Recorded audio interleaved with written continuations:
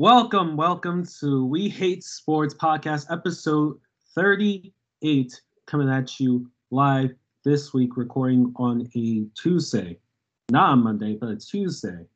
So you guys should be getting this episode on a Thursday this week, right before the start of the new 2021-22 NFL season kicks off, boys. I know you're excited just as me. Defending champions, Tampa Bay Bucks. They will defend their championship this Thursday against the Dallas Cowboys. And I hope that they win, but that's just me talking. So let's get into the crew this week, starting with yours truly, a.k.a. the co-host, a.k.a. the editor, a.k.a. the director, producer, and marketer of the We Hate Sports Podcast, your boy, PC, doing moderating duties this week for our girl Hermie, who couldn't make it this week. But join me on the cast. We have my other co-host, TK, no longer Kellerman because Max left for sick. Well, I was never Kellerman. I was always TKA Smith. But my word for the day is going to be this. If you are in a fantasy league, do not ever be stupid enough to trade Derrick Henry for a wide receiver. I don't care what wide receiver it is. Justin Jefferson, Justin Clefferson, I don't care. Don't be that guy, please. Very, very encouraging words right there, TK Kellerman. All right, joining us on the crew this week, we have Gianni, our G-Man. Football is around the corner, 2 days. We're excited for a big season. Hopefully, less injuries. COVID doesn't mess up the season or anything like that. So let's get it going. All right, then we have Trey. Yo, it's Trey the GOAT. My shirts have buttons, but I don't use them. Let's go, baby. All right, that's random. Next up, we have Sean. After months and months of waiting, we finally have real, meaningful NFL football right around the corner, and I'm very, very hyped for that. Yes, sir. And finally, we have Soluwani Akatunde. I'm on the bus right now, but the Ravens just got Bell, and we're gonna revive his career. So Ravens are going to the Super Bowl. Yeah, maybe he's making a bad job at doing TikToks. Oh my God. And $2 a day. But anyway, that's talking on the case. Let's not waste any time with the episode this week. If you love what you're hearing from this podcast, make sure you follow all of our social media accounts. That is our Twitter at WHS_podcasts and our Instagram at WHS_podcasts. You can catch up on all of our episodes on Apple Podcasts, Spotify, Breaker, and anywhere else you get your podcasts is, I guess, expectations from. So with all that being said, let's jump right into it, boys, starting with question one this week of our topic. So, Cam Newton, former MVP of the NFL, was in shocking disbelief when he was cut by New England Patriots last week, making him a free agent, and in doing so, making Trey's boy, Mac Jones, the official starter for the New England Patriots Week 1. What are your thoughts on Mac Jones being cut? What is your thoughts on Mac Jones being out Cam Newton for a starting job, and what's next for the former MVP Cam Newton?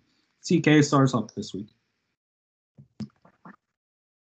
Imagine being a veteran, a MVP, a guy who got to the Super Bowl, and you get beat out by the fifth best quarterback in the first round. I really don't. Best? Shut it. I really don't know where Cam goes from here. The best, it's not even the best option, but the only team I can really see him starting is the Houston Texans, and Cam ain't that stupid. He's not going there to ruin his career, so you can just knock that out of the books. As far as every other team, teams have their quarterbacks of the future. Teams have their rookies. Teams have their quarterbacks of the future already. So I really don't know where Cam can go, where he wants to start, because I'm pretty sure wherever Cam does end up going, he wants to start, or at least have a chance to start. And I just don't know, man. Cam it's just this is just not good for Cam, bro. It's just really not good. What it says about Mac Jones is though is I think that a lot of the haters should really maybe we should pay attention to Mac Jones a little more. Um, this is not no this isn't an average coach who named him the starter. By the way, this is Bill Belichick, the greatest effing coach of all time. That felt comfortable enough to start this rookie quarterback first game of the season. So I'm definitely going to pay attention to Mac Jones a little more. I feel bad for Cam though, man. I really hope he gets a chance. I don't think it'll be this season. He if he wants to play for a team this year, he's going to have to accept the backup role because, like I said, teams already have their quarterbacks set for the year. Teams already have their quarterback set for the future. So I just really don't know where Cam goes from here. He's still pretty youngish, young 30s. I think 31, 32, something like that. So I think there will be another opportunity out there for him, for at least somebody to bring him into training camp and see what he can do. But I mean, as far as this year, I think Cam should just stay home, kind of just observe, just watch, see what teams I guess could use his presence. I really don't know, man. Just stay home, rest up, um, and get the damn vaccine, bro. Like just get the vaccine because you could argue that him and this whole COVID situation before the season even started, he's already having all these issues and complications with COVID. You could say that played an effect in it. So yeah, man, just stay home, get your COVID shots, and just watch, just observe, just take a year off, bro, because I think that's the best thing that Cam could do right now. All right. Interesting take. Gianni, what do you think? For Cam, I think the best thing is to be accept a backup role somewhere. There's like two teams that come off my mind really. Dallas and Indy, I think, is the perfect like backup role because the question marks of those quarterbacks, like with Dak's shoulder injury and coming off with the ankle, maybe he's not going to be right the way he was supposed to like last year. I think that ankle too is going to give him a little bit of issues at the beginning, to get his foot in the ground right. And plus, the shoulder injury, I think he's going to play all season hurt too. Adam Schefter said that like a couple weeks ago that he's going to play with that injury basically all season. So if something happens there, Cam should just sign there, in my opinion. Or in Indy with Wentz, with that foot injury too, that he broke his foot. We don't know if there could be a lingering effect at some point in the season that probably take him out for a while. So that will be other situation for him. Like TK said, the Houston Texans, he's not going to the Houston Texans at all because that's going to ruin more his career and stuff like that. For Mac Jones, he might be better than what we think really, because Belichick is giving him the keys to be the starter. So I think Belichick trusts him enough to be the starter, and we'll see how he does. But I think he's better than what people think. Sean, what do you think? So I think this move is beneficial for both sides. New England gets to start off their franchise the year with their new QB, the QB of their future, hopefully at least. They get to throw him out there, let him make the mistakes that rookie QBs make. He doesn't need to be a superstar from day one. He can grow, he can learn, and he can learn on the field, which is probably best for him. For Cam, I think he gets to move on from a team that clearly wasn't very invested in him, didn't have a whole lot of faith in him. He gets to move on from that situation after a bad year. And I think the best thing he could do right now is just wait. Not necessarily until next year, like I think TK said, but wait till another opportunity opens up. Unfortunately, it is likely that some team could end up losing their starting QB for the year due to injury. And that could be Cam's time to sign with that team, become the new starting QB, and go to work. Hopefully it's a good situation, a good team that just lost a veteran QB, something like that, something for Cam that he can step in right away, make an impact, and not have to wait a whole year just training and waiting. That's what I think the best outcome is for both of these sides. I want to point out here another possible team that I think a lot of people are sleeping on, but I think given the current circumstances regarding their QB situation, I think Cam would benefit from being there. How about the Bengals? The Cincinnati Bengals, Joe Burrow, and currently with their O-line, nothing's changed there. And last year, Burrow tore his ACL with having that O-line protect him. So just something, a dark horse team to look out for. I don't think it's going to happen, but definitely a long shot team. Long shot, dark horse team if I've ever seen one. But I'm saving the best for second last. But go ahead, Trey. I know you have a lot to say about your boy. Man. Mac train is rolling, baby. Dread it, run from it. Destiny still arrives. And I just want to tell you people this. Cam Newton would probably still have a job in New England if he wanted to be a backup. I'm thinking he told coach he didn't want to be a backup. That's why they cut him. Because there's no way you keep Brian Hoyer and Jared Stidham over Cam Newton, who's clearly better than both of them, even though he played terrible last year. Just doesn't make any sense. So I'm thinking he asked to leave the team. And another thing, Cam Newton is a 12-year veteran in the NFL. And Mac Jones comes in, only been in the league for 3 months, and he's teaching this man the playbook. Mind you, 3 months versus a year and 3 months in the Patriots. Trey, that was not a real report. It was. Stop hating. Anyways. Yeah, supposedly it came from a player. For Cam Newton. From where I saw, he got exposed for lying on Instagram. I didn't see that. But for Cam Newton, I mean, possibilities. Everyone would think that he would go to Texans because they need help. But for me, I think that team that could use Cam Newton, like Gianni said, the Colts, if Carson Wentz somehow manages to get hurt again, not unlikely with him, sadly. Second team would be the Falcons. Who knows, man? Matt Ryan, he's almost out of there. I mean, Falcons could use someone pretty soon. He would have Pitts and Ridley to throw to, and we all know Cam Newton loves his tight ends. For Mac Jones, what does it say about Mac Jones?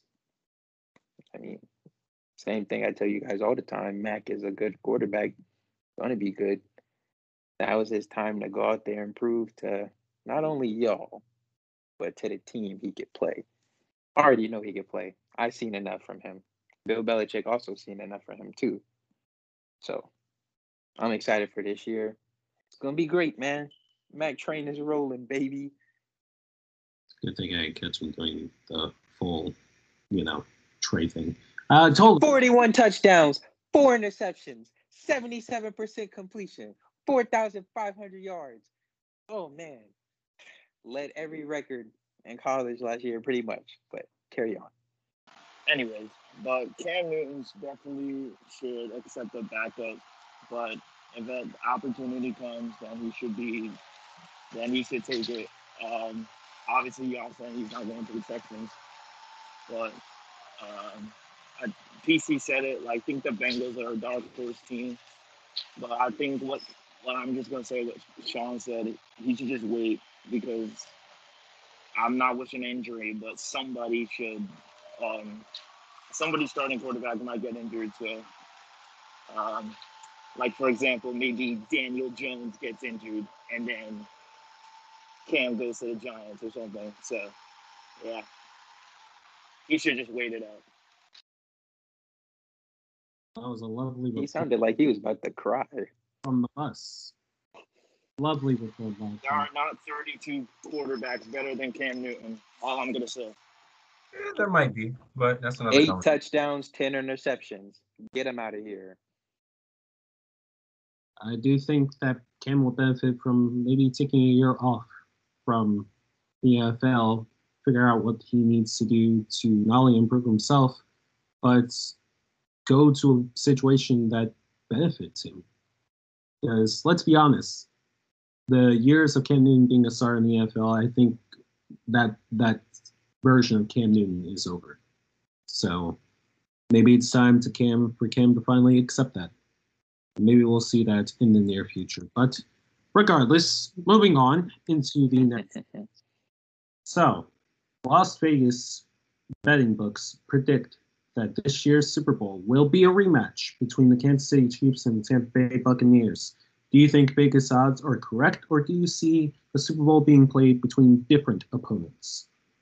TK, what do you think? It's really tough to answer this question because if you're basing the season off of last year, then of course you're gonna say that the Chiefs got better. They got an offensive line. They got protection for Patrick Mahomes. I mean, you do that, good luck to everybody in the NFL. And then you got the Tampa Bay Buccaneers who brought everybody back. I mean, literally they brought every single person back. They got an underrated. I think they got an underrated signing. I can't remember the running back's name that they got from Cincinnati. Somebody say the name. It wasn't Mixon. Giovanni Bernard. Yeah.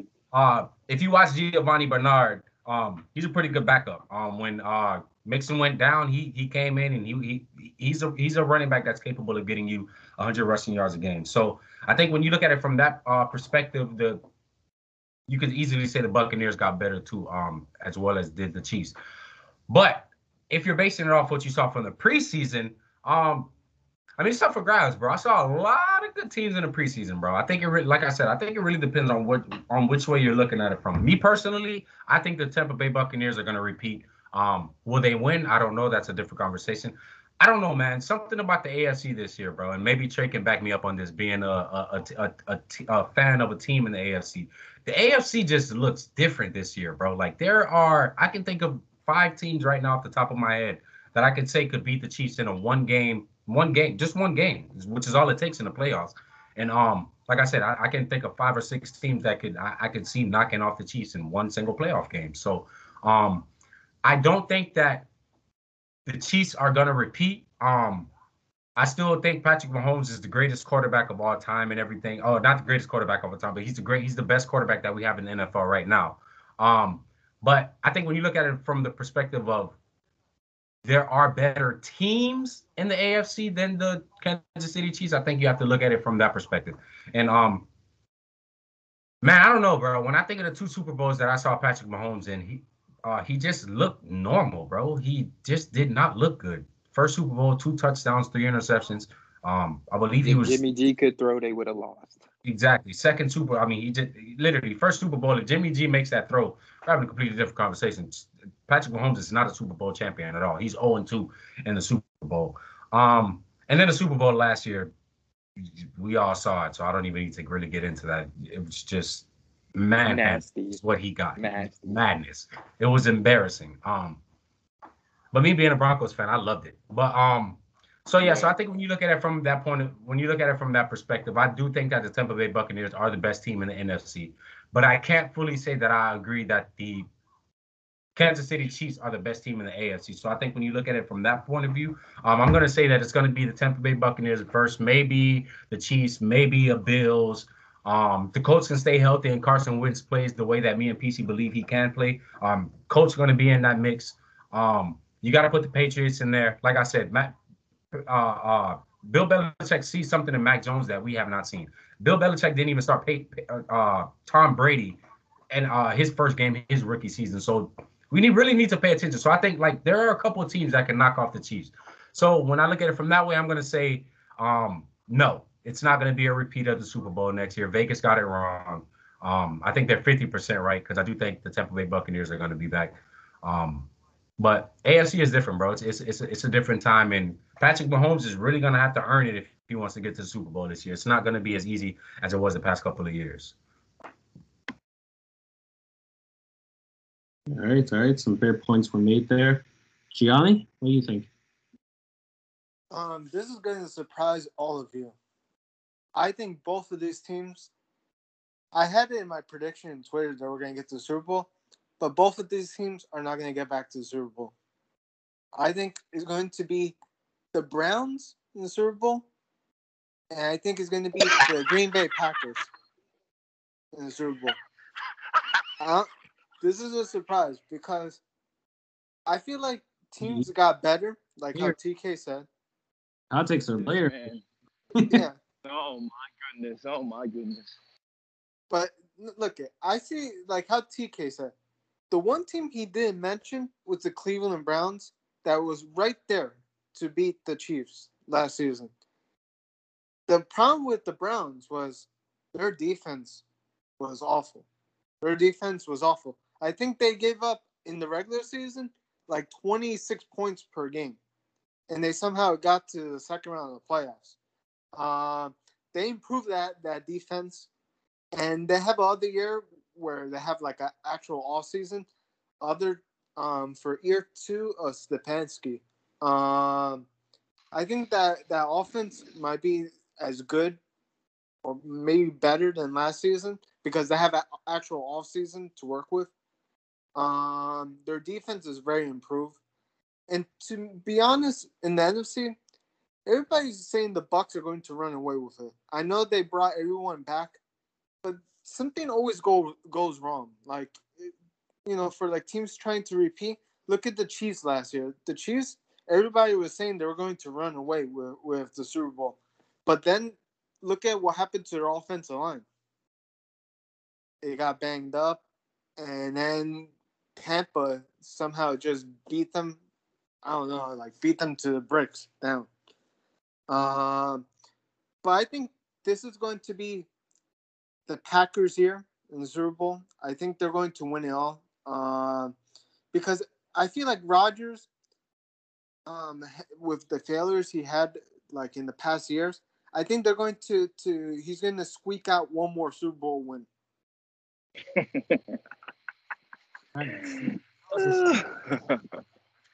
Tolu is over here laughing, so I guess he'll go next because you sound like you have a lot to say in response. Gianni, how are the Browns making it to the Super Bowl when they're not even the best team in their own division?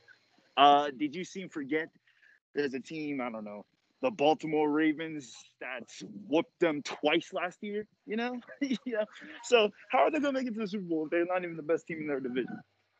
That's number one. But okay, I don't know because the Ravens.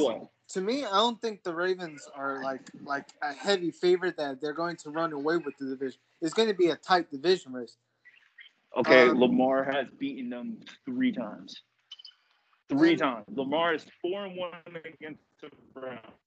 4-1. So you saying what's his overall playoff? How can they can't even beat? They can't. They're not even the best team in their own division. How are they going to make it to the Super Bowl? How? Y'all haven't even made it to the Super Bowl. Y'all supposed That's what to I'm be the saying. best team in the division. Y'all the best. If y'all the best team in the division, y'all haven't made it to the Super Bowl either. So Y'all what do you haven't even say? made it there. Haven't even made it to the AFC Championship. Hang on, hold on. The Browns were so close to the AFC Championship game. Let's break this. Hold on, Tolu. Just hear us out for 1 second. The Browns were literally a third down away from making the AFC Championship game. Okay. It's true. That is true because the Chiefs in a battle all the way up until the fourth quarter of that divisional game. And that was their first, well, I should say second playoff game back in since the 90s? Back in like 20 years. Over 20 years. Their second playoff game back, and they were third down away from making it back to the AFC Championship game. That's impressive. Was Mahomes playing? Was Mahomes playing? For most of the game, yeah. For most of that. He was playing for most of that game. And yeah, they were most of the game. When you look at what the Ravens have done, Lamar has had success in the playoffs, okay? But he's also had hiccups as well. He's also lost. Okay, that's true. More hiccups than success. And there's, like Trey said, a lot more hiccups than success. So I don't think it's too far-fetched to think that just because the Browns made the playoffs for the first time since 2006. It's the Browns. The first time since 2006. They'll win the division, that they'll have more playoff success. Both these teams could very well get into the playoffs. I think we're sort of like counting that part out. Both teams could very well make the playoffs. If I had to pick who would have a better run, considering if we're going based off of just last season, I would pick Cleveland. Okay, fine. Yeah, they can have a better run. But have they beaten the Ravens yet? Have they beaten the Ravens? It won't So matter. if They I can get think to the that these playoffs other without teams, beating y'all. Exactly. they'll probably have to face us in the You're talking playoffs. And have they had success against us? No, they haven't. It's hard to beat a team 3 times in a row. You seen the Bucks and the Saints. We literally swept them last year. Swept them on national television. That's on twice. game. I said 3 Swept times in them. a row. That's In only a 2 row? times. Okay, we're definitely gonna lose one this year. But you're acting like they can't. They can't be in the Super Bowl if they're not the best team in their own division. Y'all haven't made it to the Super Bowl, and y'all are the best team in the division. So your point is invalid. Because we face tougher teams. What are you talking about? What do you mean? They played the Chiefs last year first. was Y'all the are Browns' 0-4 against the first time in Chiefs. the playoffs since 2006. Their first time in the playoffs And they in looked 2006. better than the Ravens have in every No, playoff they they've did been not. in since They Lamar's played taken a over. backup quarterback for the most of the game. Okay? No, they didn't. Played They played Mahomes yes, for they most did. of the game. Yes. No, Mahomes got injured. Like what? In the second half, second quarter? They played a backup. In the fourth quarter, I he don't got wanna hear hurt. it. Exactly. Thank you, G. Tolu, you don't just even know what answer you're the talking about, question. bro. I don't Just care. You don't even know answer what the you're talking about. question, Tolu, Answer the please. question and move before on, they were bro. considered Can we Super answer Bowl the favorites. question and move on, Tolu, please? Yeah, we Okay, go ahead. gone off track here. I want to hear your answer on who you think will make it to the Super Bowl. I could see the Buccaneers making it back, definitely. But the Chiefs, like TK said, they have real competition. So, Patriots, the Browns, Ravens, all those teams. So they can defeat the Chiefs. So I could definitely see the Bucks making it because they brought everyone back. But the Chiefs, they're going to have a tougher road. So that's my answer. All right, sweet. Sean, what's your take? I could be wrong, but I feel like Super Bowl matchups back to back are pretty rare in the history of the NFL. So just with that, the fact that there's teams in both conferences that are going to be really, really tough. If I have to guess, I'm going to take the field and say there isn't a rematch. And if I'm going to make a prediction on one that isn't a rematch, I'm going to go Chiefs, Packers, Mahomes versus Rodgers, which was very possible last year. The Packers were this close to beating Tampa. They came up short. I think this year they get Rodgers revenge, choked. make the Super Bowl, and probably lose to the Chiefs. I think with the Chiefs' upgrades on the offensive line, they will win the Super Bowl this year. All right. Let's bring it to Trey. Well, Vegas. I don't see the Super Bowl being repeated either. If anything, Bucks have a great chance to make it. I have no faith in Aaron Rodgers or the Packers. Go 13-3 2 years in a row, make the NFC Championship game, and you lose both times. Rodgers is a choker. Aaron Rodgers is what he does. Anyways, I don't see the Chiefs making it back either, to be honest with you. Like TK said, the AFC, much improvements on like pretty much almost every team. The defensives had gotten better. Pats, Broncos, even the Raiders defense has gotten better. Browns defense has definitely gotten better. So, I mean, it's not gonna be like the same runaway that we always see. It's gonna be they're gonna have to grind for that win if they want to come out AFC this year. But honestly, I see that the Bucks maybe, and for the AFC, rolling with my Patriots. It's the only option. Mac Jones time, baby. The train is rolling, and I'm punching tickets. Well, that's a real nice take to end the question on. Thank you. I'll say this, and then we can move on. For the NFL to be a year-by-year league, I think we can call the NFL that. We have not seen many back-to-back Super Bowl matchups before. We haven't seen any domination for any team really since the Patriots, which was only a couple of years ago. But that era, I think, is coming to a close. And who knows? We may very well see that Super Bowl rematch that we all think that we're going to see. And honestly, I won't be opposed to it. But I think with it being a year-by-year league, teams now have not only footage or not footage, film. There we go. Teams have film on the Tampa Bay Buccaneers. But I think now with the Chiefs, with them having an offensive line, they're going to be a lot more dangerous than they were last year. So it's all very unpredictable. But there are a lot of teams that I can see, putting, the Chiefs and the Bucs money where their mouth is, including the Bills, including the Packers. So we'll have to wait and see. So let's transition PC. a little bit. I want to talk about Mac Jones of the Patriots, Trey. So No. we're gonna move on. If it's anything Patriots related, I'm moving It's on. not Patriots related. I just wanted to throw out Aaron Rodgers, 0-42 when trailing by a point in the fourth quarter in every game. Fraud. He can't be trusted. He'll choke. He'll do his usual dirt. That's all I want to say. With it being the last dance, I don't think Rodgers chokes this year. Hell, you can't even admit Rodgers didn't choke last year. He did. I don't know. Agree to disagree. But moving on, let's transition out of this NFL heavy week. Let's talk a little bit of fantasy NBA with this third topic. So, who do you guys have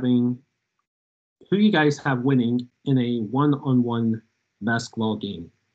Michael Jordan or Allen Iverson? This is an interesting one. TK, you make the questions, so I want to hear your take on it.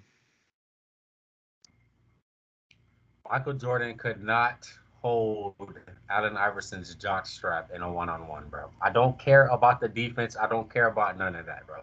Let me take you guys back to 1996, all right?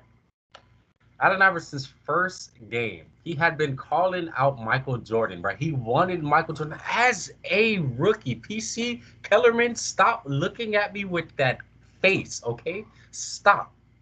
So like I was saying, the fact that, you know what? I'm going to take it to this, all right? In honor of Max Kellerman retiring, bro, I will never forget one quote that stuck with me that Max Kellerman said. Michael Jordan was the greatest basketball player of all time because Allen Iverson was not 6'6". Just let that sink in, all right? The handles, the fact that this man made it to a championship with a no second player, bro. No second elite player that was putting up more than 13 points a game, bro. Do you remember the crossover on Ty Lue? Like, bro, there is just so many things that I could just think of Allen Iverson. And I'm telling you right now, bro, he would have Michael Jordan on his, excuse my language, on his ass with the moves that this man will put on Michael Jordan on the basketball court at the park in a one-on-one. Michael Jordan cannot, there's no NBA rules, there's no fouls, there's none of that, bro. He is not stopping Allen Iverson. Allen Iverson is too quick, bro. He's too nasty with the handles, can shoot from anywhere. PC, I don't know why you're looking at me like this, bro. This is not NBA rules. This is on the court, at the park, in the hood, bro. One-on-one, I'm taking Allen Iverson every day. I will put $100 on that game. Allen Iverson is winning that game 21-17. There you go. I even gave you a score, PC Kellerman. PC, I would like to go next. I have a lot. Brother. To say, Sean, but I'll save my take for last. You go ahead, bro. TK, I just have one thing to say to you. Stay off the weed. I don't know what drugs TK is on right now. Hopefully He's smoking he gets right some now. help a little bit later. Mm-hmm. Right now, we got to finish up this podcast, but after this, go get some help. There's not a single possession Allen Iverson is stopping Michael Jordan. I'm sorry. He's scoring in the post every single play down. And Allen Iverson's going to get his too. Don't get me wrong. He's going to be scoring on MJ. He's going to be getting his points too. But once here and there, MJ will be able to get a stop. He'll be able to block a shot, maybe rip the ball. Michael Jordan and Allen Iverson is scoring every single possession. He is not missing a shot. He's taking him to the paint and bodying him every single play. Maybe if Allen Iverson was 6'6", he would stand a chance. But as of right now, we can't change reality. And Allen Iverson is 6 foot. He cannot guard Michael Jordan in the post. I'm sorry. This shouldn't even be a discussion. The answer is very easily Michael Jordan, the greatest player of all time. LeBron James. Don't get them. You said Brian Scalabrine? Please stop. So, Lou. I didn't know LeBron's retired. Nobody talked about LeBron. We are not talking about LeBron. We were talking about Michael Jordan or Allen Iverson, who you taking on one-on-one. Trust me, we did not say a single word about LeBron James. It's like the Spidey senses with that man. Oh, I know. That's why I'm stopping it right here and right now. I just want you to answer the question. Nobody's talking about number 6, okay? Just answer the question, Solu. TK, you're smoking weed because Allen Iverson was great, but he could not play defense to save his life. And Jordan will eat that man up in the post. He doesn't even need to shoot fadeaways. He can just back him down because he's bigger and stronger. So Jordan is easily winning. Thank you for that, Solu. Trey, go ahead. TK, bro, you mentioned street rules. That's cool and all. Now, you know Michael Jordan's defensive background. So if there is no rules, he could just ragdoll Iverson if he wanted to. Like, think about it. 6'6" against 6'1". If that. He's scoring on Allen Iverson every play, like Sean said. Jumping from the free throw line, one arm up, legs out, tongue out, getting yammed on. In all seriousness, like, Allen Iverson, he's real great on offense. He probably have to work for his points a couple of possessions because we know about Michael Jordan, but he wouldn't disrespect Michael Jordan like you were saying, bro. He wouldn't do him dirty. Like, for you to even think that was funny. Michael Jordan has that, bro. Sorry. All right, and Gianni, finish us up. Yeah, Michael Jordan is going to wipe the floor, in my opinion, with him. I don't know what TK was thinking, but it's going to be Jordan all the way. I will say this, and then we can move on to the next segment. TK Kellerman, I want you to know that you are one nasty, nasty, nasty man. You want to know why? You know very good and darn well. Allen Iverson is my favorite player of all time. My favorite basketball player of all time. I have AI bobbleheads in my house. I had an AI jersey growing up as a kid. Allen Iverson is my favorite. So the fact that you made this question and you thought that I was going to come on here and lie to all of our loyal WHS listeners that Allen Iverson, 6 foot Allen Iverson, is being arguably the greatest basketball player of all time.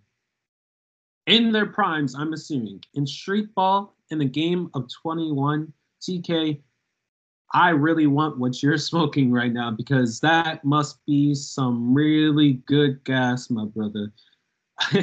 I mean, the fact that you really thought that this would slide.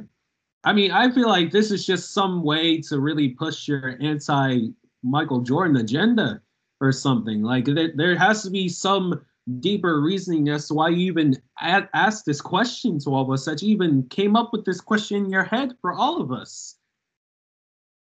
Michael Jordan is arguably the greatest basketball player of all time. And the fact that you wanted Allen Iverson, my favorite basketball player of all time, but 6 foot Allen Iverson, you think that he can beat Michael Jordan in a game of 21? That's just wrong. That is just wrong. Very much wrong. And no, that quote that Max Kellerman said about Allen Iverson, if he wasn't 6 foot, he'd be the greatest basketball player of all time. He may very well be right on that take, but that is a what-if situation. So it's kind of irrelevant to the question. But regardless, that's how I feel, and so that's your dose of NBA this week. So let's jump back into the NFL because, as we will keep mentioning, Football's back officially this Thursday between the Tampa Bay Bucks and Dallas Cowboys. So we have an NFL guy prepared for you a series of questions for this upcoming season in the NFL. So, boys, I'm going to go one by one. Just need lightning quick answers here. No need to really get into depth because we really have a lot of questions to get into. So the first question I want to ask for everybody, what team has the best chance of winning the Super Bowl this year, truly, in your opinion? CK? Popcorn. Tampa Bay Buccaneers, like I said earlier in the podcast, they brought everybody back. They improved. Tom Brady is still that dude. I mean, what more do you need to say? Johnny? The Chiefs, because they upgraded their offensive line. I think that was the biggest weakness. So I say the Chiefs. Okay. Trey? Honestly, it's the Bucks. Real quick, I just want to touch on Bruce Arians has said that Antonio Brown looks like he did in 2014, 2015 with the Steelers. Now, Tom Brady, he didn't even play for even half the year, and Tom Brady still gave him like 83 targets, and he caught like half of them. So, I mean, imagine AB with a full season, and he was doing that behind Mike Evans and Chris Godwin. That's a scary sight. And then O.J. Howard and Gronk. Sadly, it's the Bucks, but Mac Train is rolling. All-star casts and a whole lot to think about, especially for the opposing teams with Bucks this year. Tolu? The Buccaneers have a better chance of repeating. Okay, and Sean? As I said earlier, I'm going to go with the Kansas City Chiefs thanks to their completely remodeled offensive line that will give Patrick Mahomes a lot more time in the pocket. Whole lot majority going for the Chiefs, which honestly is the most logical answer. I totally understand. So, moving into the next question, which player do you guys have winning MVP for this upcoming season? Tolu, I'll start with you. Lamar Jackson is going to repeat as MVP this year. Yep, I said it. My man's got a full off season. He's got a little bit of weapons. We just re-signed Mark Andrews. Rashad Bateman's coming back. Hollywood Brown's gonna take a huge step. James Prochet is taking a huge step. Lamar's gonna repeat as MVP this year. How can he repeat and he didn't win it last season? I mean, win another one. You know what I mean? I didn't, but whatever. Becoming a two-time MVP. We got the gist. Trey is just being a troll. Trey, I'll go to you now. MVP? Honestly, I think that Tom Brady will win the MVP this year. Pains me to say it. Tom Brady. As long as it's not Josh Allen, the NFL did something right. If Brady does that, he would be the oldest MVP in NFL history. And, well, if there's anybody that can do it, it's number 12. So I'll give you that. Especially with that team. For sure. TK, who's your MVP? It's going to be Aaron Rodgers. Like you said, it's going to be the last dance. Aaron Rodgers is going to go out with a bang. I think we're going to get the rematch of the Buccaneers and the Green Bay Packers in the NFC Championship. But let's see if Aaron Rodgers can finally get over that hump and get in the Super Bowl. I mean, it would be a great way to go out. So, I think Aaron Rodgers is going to repeat. Totally, that's what a repeat is. I think Aaron Rodgers will repeat and be the two-time MVP in a row. Rodgers. Thank you for that. Sean, who's your MVP? I'm going to go with the guy who was second place last year and throughout the season had a pretty good argument for winning it. It kind of fell off a little bit at the end.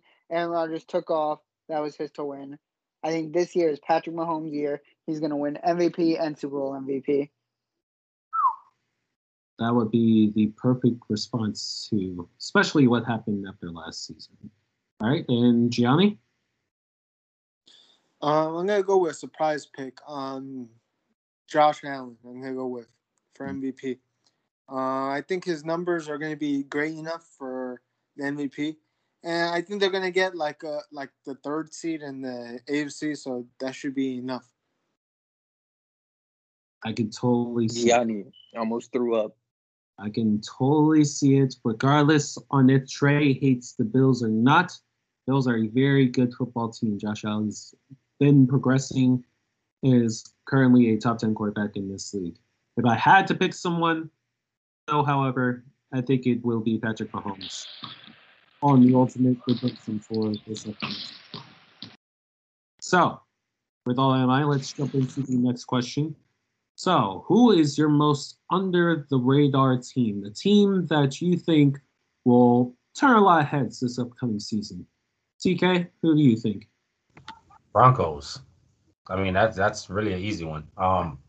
Everybody's acknowledging my defense. Everybody's acknowledging the defense. Everybody says, "Oh, you got Judy, you got this, you got that," but nobody's really accepting, that we actually have a quarterback who has been a solid starter in the NFL. And I just think that with Teddy Bridgewater, with these weapons, I just don't see how a quarterback of his caliber can mess this up. So I think the Broncos are going to surprise a lot of people this year, and that's not me being biased. I can honestly say that. Fair enough. Trey? Yeah, sadly, I agree with Cuba. Everybody's sleeping on the Broncos, to be honest. I mean, let's be real. They haven't had the best of luck. And a lot of their players getting caught up with the law. Bradley Chubb just, his situation. But Broncos are that one team that if you sleep on them, they can strike on you. So just keep an eye out for them. They are the dark horse team in the AFC West for sure. Okay. Tolu? Unfortunately, TK's Broncos are the most slept on. I don't know why I just said that, but Teddy Bridgewater, I've always loved Teddy Bridgewater. They got weapons. They got one of the best secondaries in the NFL. Number 2, right behind my Baltimore Ravens. But that's another discussion for another day. But yeah, the Broncos are the most slept on. Okay. The most under the radar team.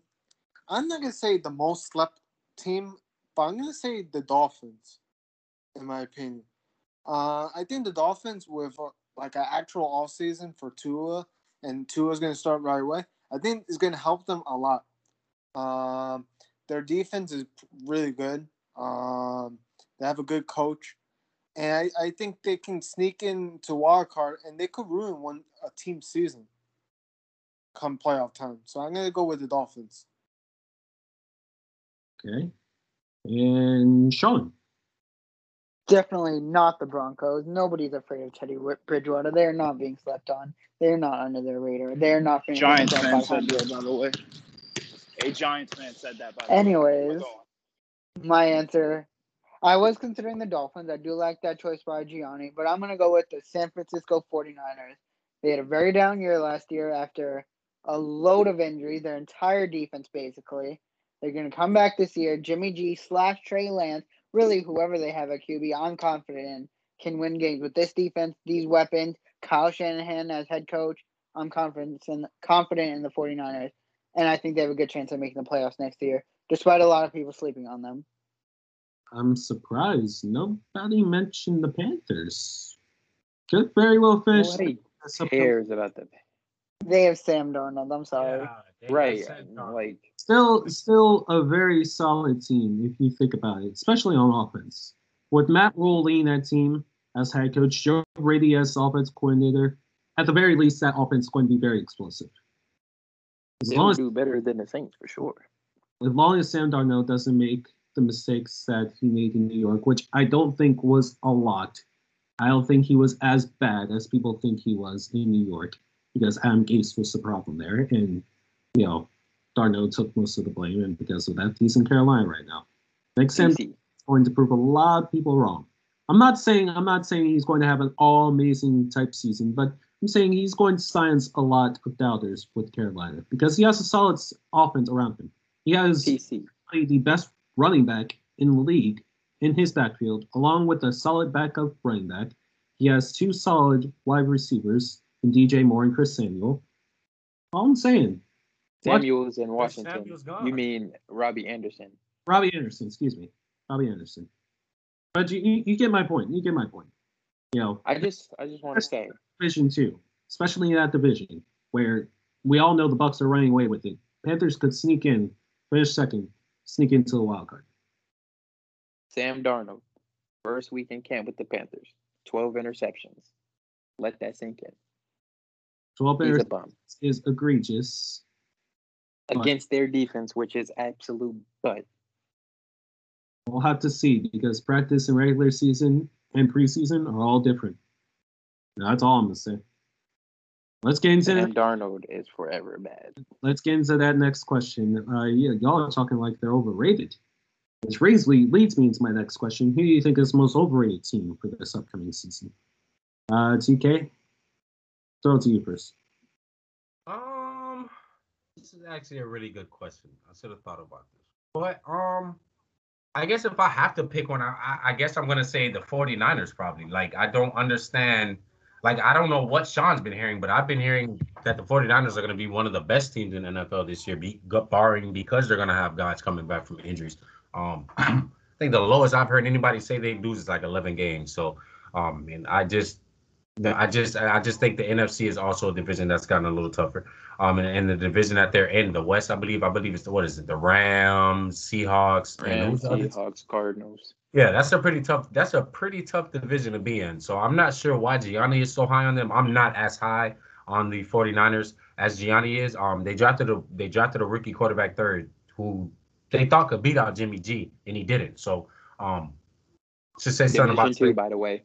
Yeah, so this is I don't understand it. I'm not big on the 49ers at all. So I would think that's one of the teams that I think is going to have a step back this year. Team that constantly deals with injuries year by year, so that's a valid point. Valid team. Gianni, who's your most overrated team this year? The most overrated team this year, I'm going to say the Rams. Because the Rams are getting too hyped with Stafford, and Stafford, to me, has a very bad record against teams over 500. They have injuries in the backfield. They lost like 2 running backs for the season. I don't know. I feel like that could fall apart. Their schedule is not that easy, and that division is not that easy. Because they have the Seahawks, Cardinals, and the Niners too. So I think it's the Rams, the most overrated team. Okay, all right. Troy. Yeah, I also agree with G. Rams is most overrated team. Matt Stafford is like 42 in win percentage among all starting QBs. That's including Ryan, Kirk Cousins, Baker Mayfield, all those other guys. He's not that good as y'all are hyping him up to be, even with this better team now. And also, another overrated team I was thinking probably the Colts. Like, their QB situation, Carson Wentz is Carson Wentz. If he can stay off the medical tent and on the field, then maybe it'll prove me wrong. But until then, Rams and Colts, the most overrated teams to me right now. Okay. Solo? The Cleveland Browns are the most overrated team in the NFL. I don't care what nobody says. I'm not saying taking it. People really saying that a team that has made that the first time they've been in the playoffs since 2006, all of a sudden win one playoff game against this overrated Steelers, all of a sudden they're Super Bowl contenders. That doesn't make any sense to me at all. They say, okay, they improved their defense and all that. Okay, a team could look good on paper. Okay, but the team actually has to play a game first.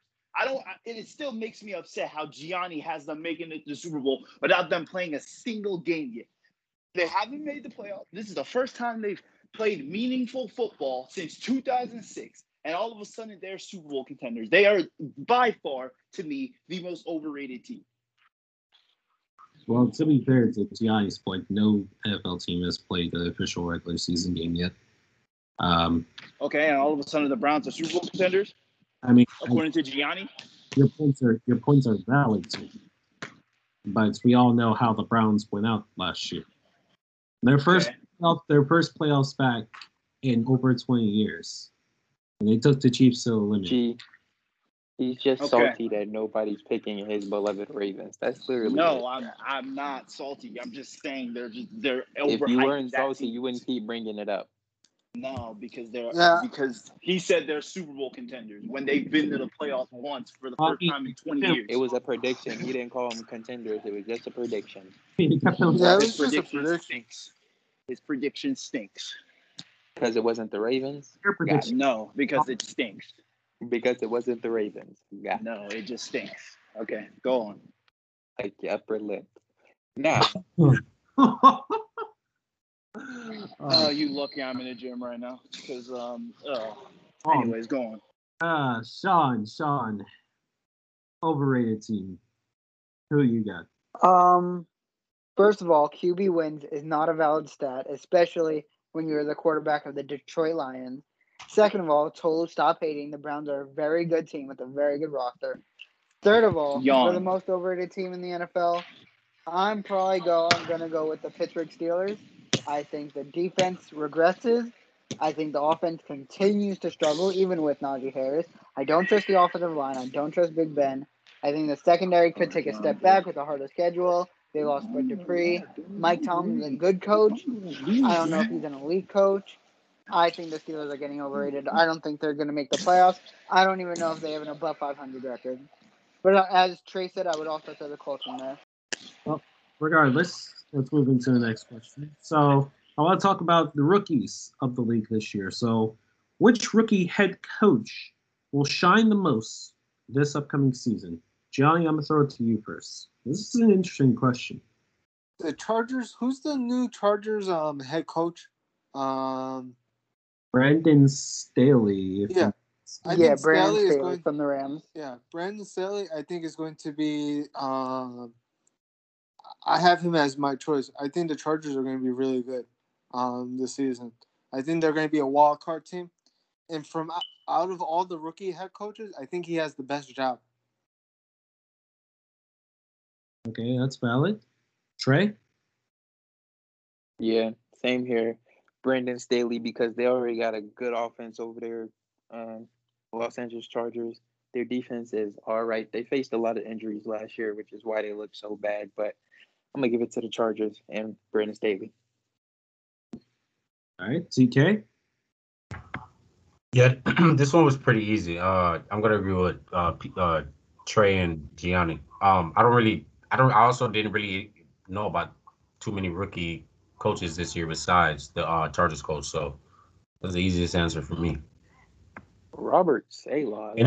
And also he's just stepping in a really good situation. Like if you're gonna enter a new coaching job, you want to start with a 1-year quarterback like Justin Herbert. I don't think you can ask for a better situation. So I mean, from that point of view, I think you stepping in and taking over is going to be pretty easy.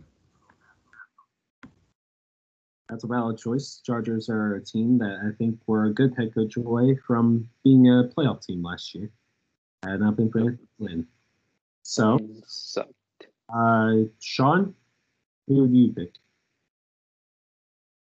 I wish I could pick someone else just for the sake of being different, but I really don't think there's any other good option. I think the answer is clearly Brandon Staley. He was called the defensive Sean McVay. I think he's going to do a great job with the Chargers, really going to improve their defense just from coaching alone. And all the other rookie head coaches, I think, are on rebuilding teams that are probably not going to be very good this year. So I think the easy answer is going to be Brandon Staley with the Chargers, who will be competing for a wild card spot possibly. And I also could very well see Brandon Staley winning, if not coming close to being coach of the year. Ooh, that is bold. That is bold. You believe in the Chargers that much? I believe in them to win about 9-ish games, yeah. And I think that's all he's going to need. Okay. All right. And Solu, who do you have? I agree with Sean. I think the Chargers are going to be decent. I like Justin Herbert, but yeah, they got weapons. They got a decent defense. I think the Chargers might fight for a wild card spot, like Sean said. Well, when I posed this question, I didn't know if I would pick the same answer. While I did say which rookie head coach will shine the most, that doesn't mean I think they will have their team go to the playoffs this year. I just said who will shine the most, who will show the most potential if we're basing it off of that, I'm gonna go ahead. I'm gonna choose Robert Saleh, new head coach of the New York Jets. I really like Robert Saleh's energy. He, a lot of experience being the Jets coordinator for 49ers for so many years. You know, shut down the Packers in the AFC Championship game not too long ago. You know, they're of course rebuilding, but I think if there is a glimmer of hope that the Jets have in their franchise is Zach Wilson and Robert Saleh. That'll be the head coach QB duo to look forward to if you're a Jets fan for years to come. And hopefully this is the right choice. This is the right head coach, and we can move on from the Jets being a poverty team.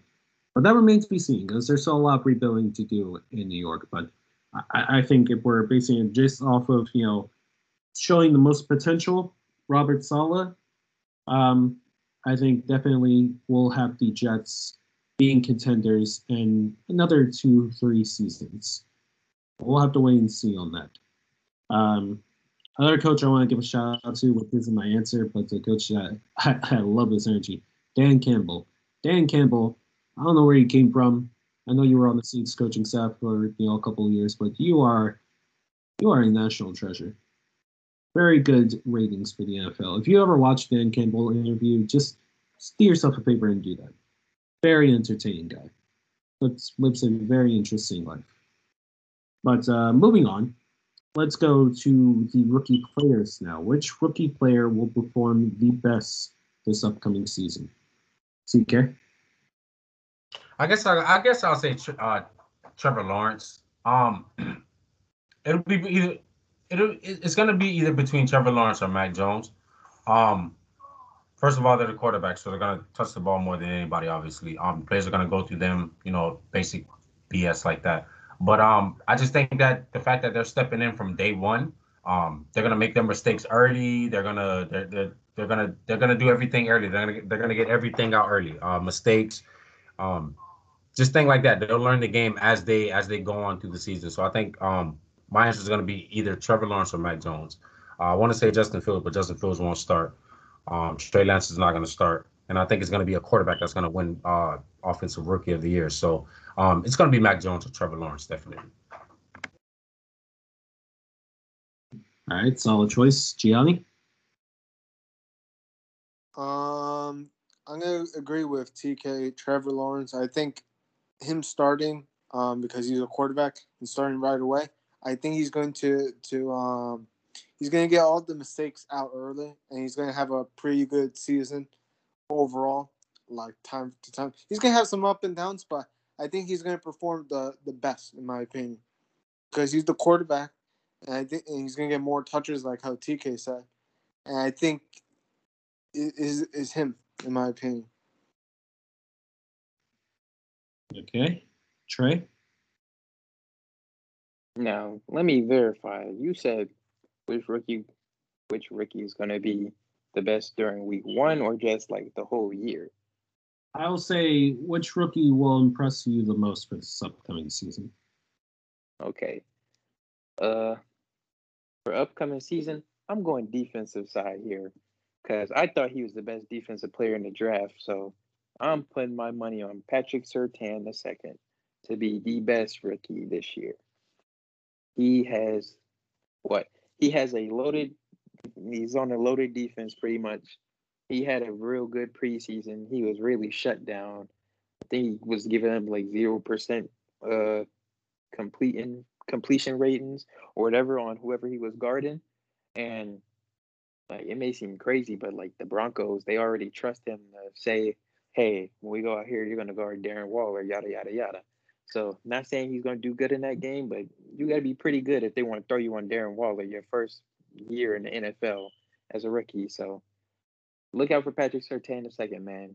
He's going to do good. Picking a quarterback for the future could possibly save TK from the list. Yes, here every week. But Patrick Surtain is a very good player, very good defensive player, and CB1 for Denver for many years to come. Okay, Gianni? Or excuse me, not Gianni. Told you. Who do you have? It's gonna go to a quarterback, Trevor Lawrence or maybe Mac Jones, because those are the only two starters, like official starters. So, if I got to give the edge, I'd probably give it to Trevor Lawrence because obviously he's the better quarterback. He was picked number one, so he's probably gonna have the better season. And plus, his team is worse, so they're probably gonna give it to him. But it's gonna go to a quarterback, so either Trevor Lawrence or maybe Mac Jones. Unfortunately. Sean, go ahead. I'm gonna go with someone who I thought was one of the best players in the entire draft, pre-draft. Kyle Pitts, tight end. He's not gonna win a lot of games this year, I don't think. He's not gonna be in a rookie of the year discussion because of the position he plays. They're never gonna give a tight end rookie of the year. But just in terms of showing out, dominating on the field, and being the best and most talented rookie, I could definitely see Kyle Pitts being that. He's gonna shine. The Falcons offense is gonna run through him and Calvin Ridley. No Julio Jones anymore. He's basically taking Julio's spot and role. He's going to be playing at tight end, in line, in the slot. He's going to be playing all over the field. I think he's going to be a very, very good player this year. And I'm going to go with him as my answer. I'm with you there, Sean. For certain. For certain. Kyle Pitts. I didn't get him at first, but he is definitely a tight end. Really a wide receiver on tight end's body. He's going to make some noise for many years to come for Atlanta. So let's move on. Let's flash forward towards the end of this upcoming season. At the end of this upcoming season, we will have the number one pick in the 2022 NFL Draft. I think this answer is obvious, but I just want to make sure we're all on the same page here. So I will start off with you, Gianni. This is pretty tough because it can go to a lot of the teams. But to me, I'm going to go with Cincinnati as the number one pick. I know they have the weapons and stuff like that, and they have the quarterback. But to me, Joe Burrow behind that offensive line is going to be a disaster. They're going to lose Burrow. I'm not wishing injury or anything, but Burrow's not going to be able to play that entire season. And that schedule is brutal. Their defense, I don't trust their defense. Their defense is going to get torched and stuff like that. I was between Cincinnati and Detroit as number one pick.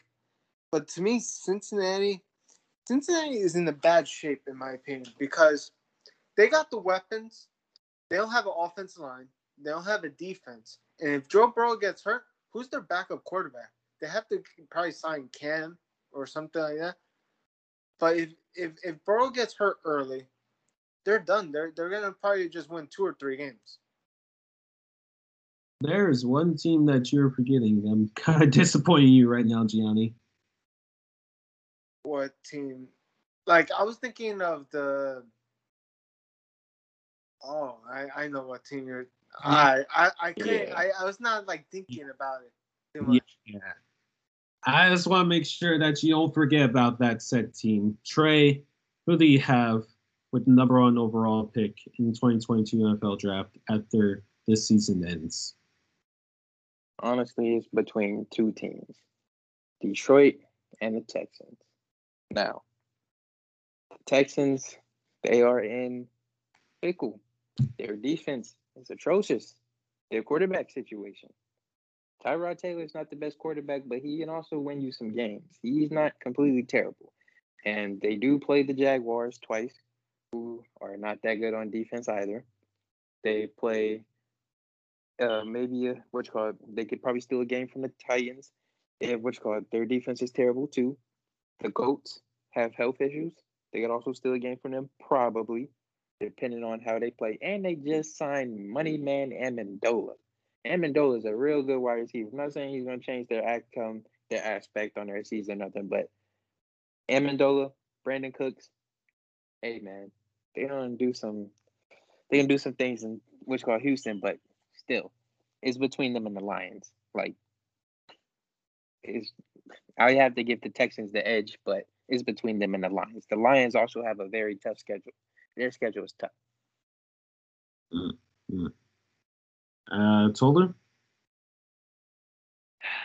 I'm gonna keep this short. It's the Texans. Next question.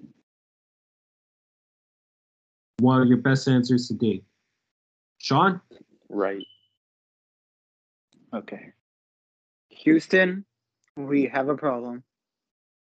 The Texans are going to be very, very, very bad this year. I said this on an earlier podcast. I'm not sure if the Texans win a game this year. I think 0-17 is very much a possibility.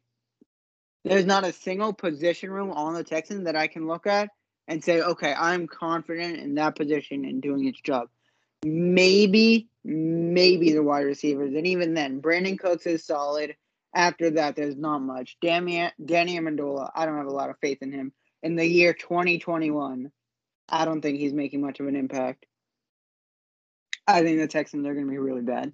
And to make it even worse, they're going to be really bad in a year I'm not sure is a very good QB class. There's a couple of names that can still rise up. Matt Corral, Carson Strong, Spencer Rattler struggled week 1, as did Sam Howell.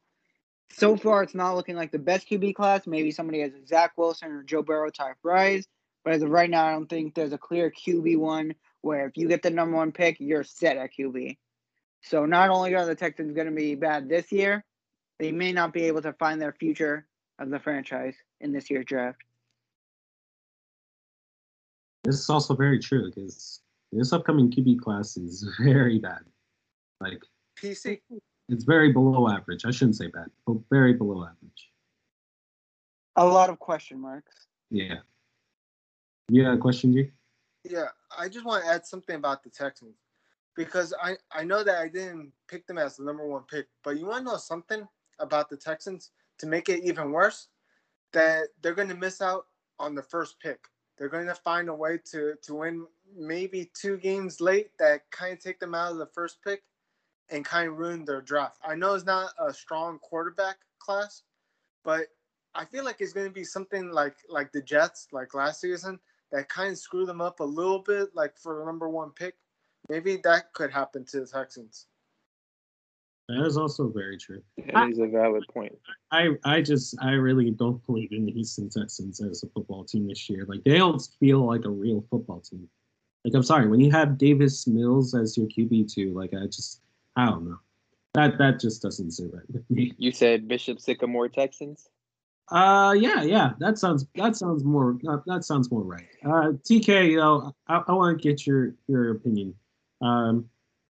Who do you think will own the number 1 pick in 2020? Yeah,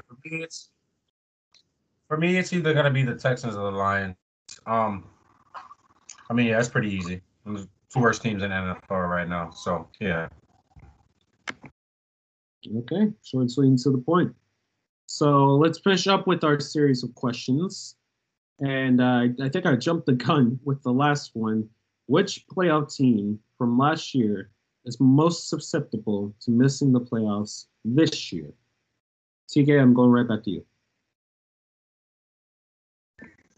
I guess I'll say the Washington football team. Like I think I talked about it in a couple podcasts ago. Watch out for the Eagles this year. I think the Giants are a way better team, especially defensively. I think the defensive will help Daniel Jones a lot this year. And then you got the Cowboys, of course. So, yeah, I think that's pretty easy. I'm going to go with the Washington football team. Okay. Trey?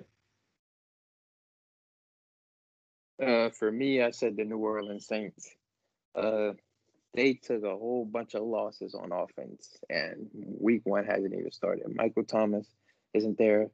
He's there, but he's hurt. Traquan Smith is hurt. They lost Emmanuel Sanders to the Bills. They just lost their backup running back, who was actually having the best year he's ever had in the league. They have no tight end. They lost him as well.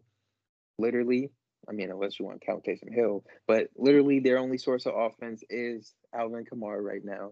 Their defense isn't that good. It's not looking too good for the Saints, but another team I can see probably would be the Titans.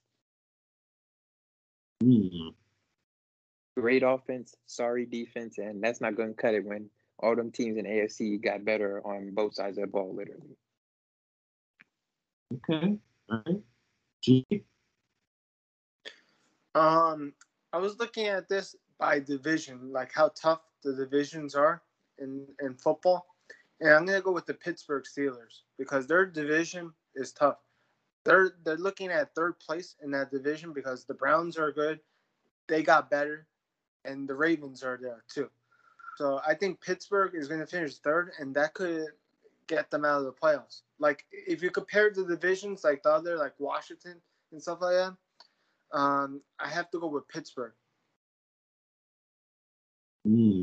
Pittsburgh could very well end up being another overrated team this year. Even then, like, I just want to give a quick shout out. Mike Tomlin is still a top 10, arguably top 5 head coach in this league.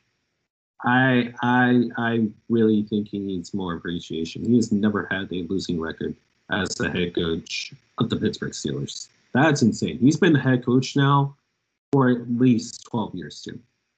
That's insane. But I just wanted to give off my little black head coach appreciation there. Sean, who do you have? I don't think anyone has said this team, and I know I picked the Pittsburgh Steelers for most overrated team, but I'm actually not going to go with them. I'm going to go with the Chicago Bears, who made it last season at only 8-8, and they might have gotten worse than last year. They lost Kyle Fuller. That's a big loss. The defense might not be as good as it was last year. They're going from Mitch Trubisky to Andy Dalton for at least a good amount of the season, which might be an upgrade, at least the passer. As a runner, it's definitely a downgrade. Mitchell Trubisky's mobility definitely did help the Bears at time. No, I'm not super high on Andy Dalton. I don't think he's going to win them a lot of games. I don't know if Winfield comes in, if he plays at all this year. He could go the Patrick Mahomes route and sit the entire first year. So, yeah, I think the Bears, probably not a playoff team this year. They've got the Vikings in their division. The Packers, obviously, they're heavy favorite to win the division. And with the wild card teams in the NFC getting tougher, I do think the Bears fall out.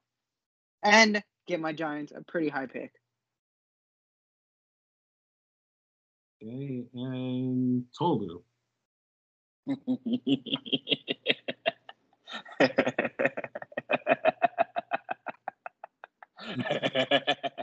Sorry, laughing. Yeah, I agree wholeheartedly with I agree wholeheartedly with Gianni. The Pittsburgh Steelers, the Pittsburgh Nillers, the Pittsburgh TikTokers. You know, they ain't making the playoffs this year. Juju, you're overrated. Stick to the TikToks, man. Chase Claypool isn't healthy.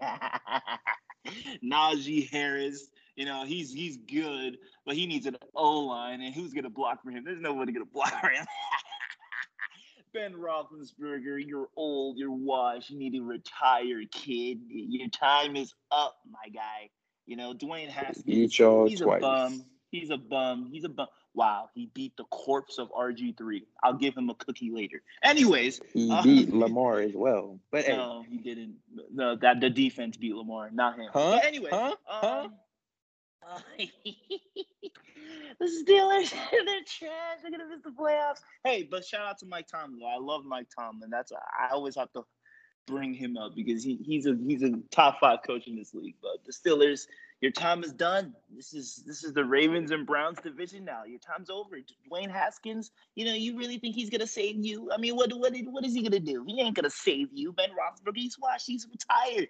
You still don't have an O-line. Your defense regressed. I mean, TJ Watt isn't happy. Yeah, apparently TJ Watt isn't happy. You're gonna lose him too. The Steelers, you guys are trash. You're trash. For all the listeners out there, real quick, I just wanted to say, this man Tolu's the same person who wanted Juju to sign with the Ravens before Sammy Watkins went there. I did not want Juju to sign with the Ravens. We all have the message. No, we all I did seen not. you say it. I did not. You was even mad that he stayed there in Pittsburgh. You called him too loyal. I called him stupid for turning down more money from Lamar and Patrick Mahomes. But so you were mad. So you were mad. I wasn't okay, mad. then. I called him Prove stupid. my point. PC, let's move. Anyways, go on. Steelers, you guys are done. Anyways, let's move on. all of your answers, valid answers, and all in anticipation for this lovely NFL season coming up. It's going to be back full capacity with fans, so it should be a lovely, lovely time. It'll start to feel a lot like the NFL again this upcoming season. But sidetracking from the NFL real quick, we're going to take a quick little stop into Wrestlingville because it's time, ladies and gentlemen, for Off the Top Rope with your boys PC and Trey. So, Trey, there's a lot that happened this week, not named WWE, but we'll get to them. How are you feeling today? I should ask that first of all, of course. I'm feeling great, PC. How you feeling? There's a lot on my plate this week. First classes this week, of course. Moderating duties, co-hosting duties, editing duties. The whole 9 yards. But we're cool. We're cool over here. Don't forget about those child support duties. I that one is, you know what? Never mind. So let's just go jump into the first topic. So Bobby Lashley, we gotta talk about the almighty WWE champion alongside MVP. It looks like Lashley wants to return to his former version of himself that he was in Impact, where he had all of the gold. And him and MVP, they won the Tag Team Turmoil match last night on Raw, and for an opportunity to challenge RK Bro for the Tag Team Championships next week on Raw. And with that as well, Randy Orton, one half of the Raw Tag Team Champions, is going to, and this has been confirmed, challenging Bobby Lashley for the WWE Championship at Extreme Rules. What are your thoughts on that? PC, put it to you like this. One way or another, whether next week at Raw or Extreme Rules, somebody is either walking away double champion or just a singles champion. Put it like that. I'm excited. Bobby Lashley, I believe it was 14 years ago, Randy Orton had told Bobby Lashley that he'd be a double champ in WWE someday. This is his chance. Not mistaken. And I'm ready for it, especially Extreme Rules. I'm just ready for it. The Almighty era is here. Bobby Lashley is back. He's better looking than ever. He's ready to dominate. I want to say, like, in the midst of a lot of talent leaving WWE in the last year and a half,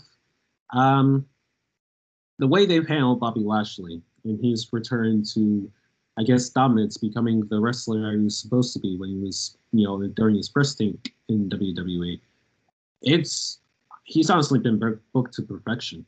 Like, outside of purposes stuff, of course, like, Bobby Lashley individually has been booked phenomenally, and I'm usually picky on having like the tag team champions challenge for the WWE Championship. We don't typically see that, but when we do see that, it's usually something good. I remember vividly the DX and John Cena feud, where Triple H hosts John Cena, that triple threat, the WWE Championship. I mean, they were the Unified Tag Team Champions at the time, so I mean, usually I am not okay with having wrestlers pull double duty, especially in WWE with the talent that they have. But I think we can make an exception. It's Randy Orton versus Bobby Lashley. I don't think we've seen that before. And hopefully that sets up new potential challengers from other tag teams to challenge Bobby Lashley in the future. Dijakovic. But we'll PC, bro. On that anyway. I just want to say, remember when Bobby Lashley first came back to WWE, like 2018? I had heard that him and Braun Strowman were actually supposed to be like a tag team or whatever, but instead at WrestleMania 34 they replaced Bobby Lashley with that little 10-year-old kid with Braun Strowman, and they ended up winning the belt. Cool. Actually, wow. I did not know that would have been a unique tag team. They had tag team matches before even WrestleMania. They were tag team like 4 times even before WrestleMania, and they won every single match, I believe. They would have been a dominant team. I wonder what helped change their mind. I mean, you can blame a lot of that, Investment man. a lot of things on how WWE functions sometimes. But moving on, let's go over to SmackDown now, with Brock Lesnar, the tribal chief and Universal Champion Roman Reigns, and his wise man, his special counsel Paul Heyman. There's a lot of history between those three men. And with Brock back officially as badass ponytail babyface Brock, officially back, set to make his return to WWE SmackDown this Friday at Madison Square Garden. Last week, on last week's SmackDown, we saw Paul Heyman. It looked like he was getting a call from somebody, but his theme, his ringtone, just so happened to be Brock Lesnar's theme. I'm not saying anything, but I think we both know where this is kind of going, especially with how Roman is, Roman being a great storyteller. I think he's gotten a lot better with that. He, is obviously playing this off, telling Paul that he's family, that there's no need to worry. Well, if you're Paul Heyman, I think you should be, crapping your pants right now. But can't be trusted. He can't. I don't trust Paul Heyman. He's a rat. He'll do anything he can to save his own behind. And if he has to turn on Roman Reigns, which he probably will, that's how I see this happen. Like, if the bloodline ends their championship reign, head of the table, I see Paul Heyman as the X Factor.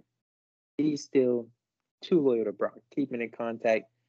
And, hey, if anything, Roman Reigns, he might actually have the Usos keep a close eye on Paul if he feels like he doesn't trust him. And it feels like he's getting to that point. I think where this is all going is we're going to see a swerve. We're going to see Paul actually turn on Brock Lesnar when the match between both come. I think that is what is bound to happen, because you have to put that relationship to rest, because, I think if Brock Lesnar wins the Universal Championship again, I don't think that will be a bad thing. I think it will be a thing about WWE in not pushing new talent, not making new stars. You should have somebody different beat Roman Reigns for the Universal Championship, ending that historical reign. Especially with everything that's been happening now with, the rival company that we'll get to in a second. The time is now to make new stars, for not only Roman Reigns to challenge for, because I'll be honest, there hasn't really been a top baby face that you could say that can challenge Roman Reigns for the Universal Championship, at least now on SmackDown. It was Kevin Owens for a while. They had those series of matches. I was like, okay, yeah, but outside of that, maybe Finn Balor, Yeah, I was about to say Finn Balor now. He's possibly bringing the Demon back. That was teased. Yeah. Maybe Cesaro. There's of course Big E keeps teasing his Money in the Bank briefcase. Rollins claims he wants the shot now. Rollins still. Even Edge wants a shot again. WWE has plenty of options. Plenty of options. Brock Glad you mentioned. Be the answer to being Roman Reigns. He shouldn't.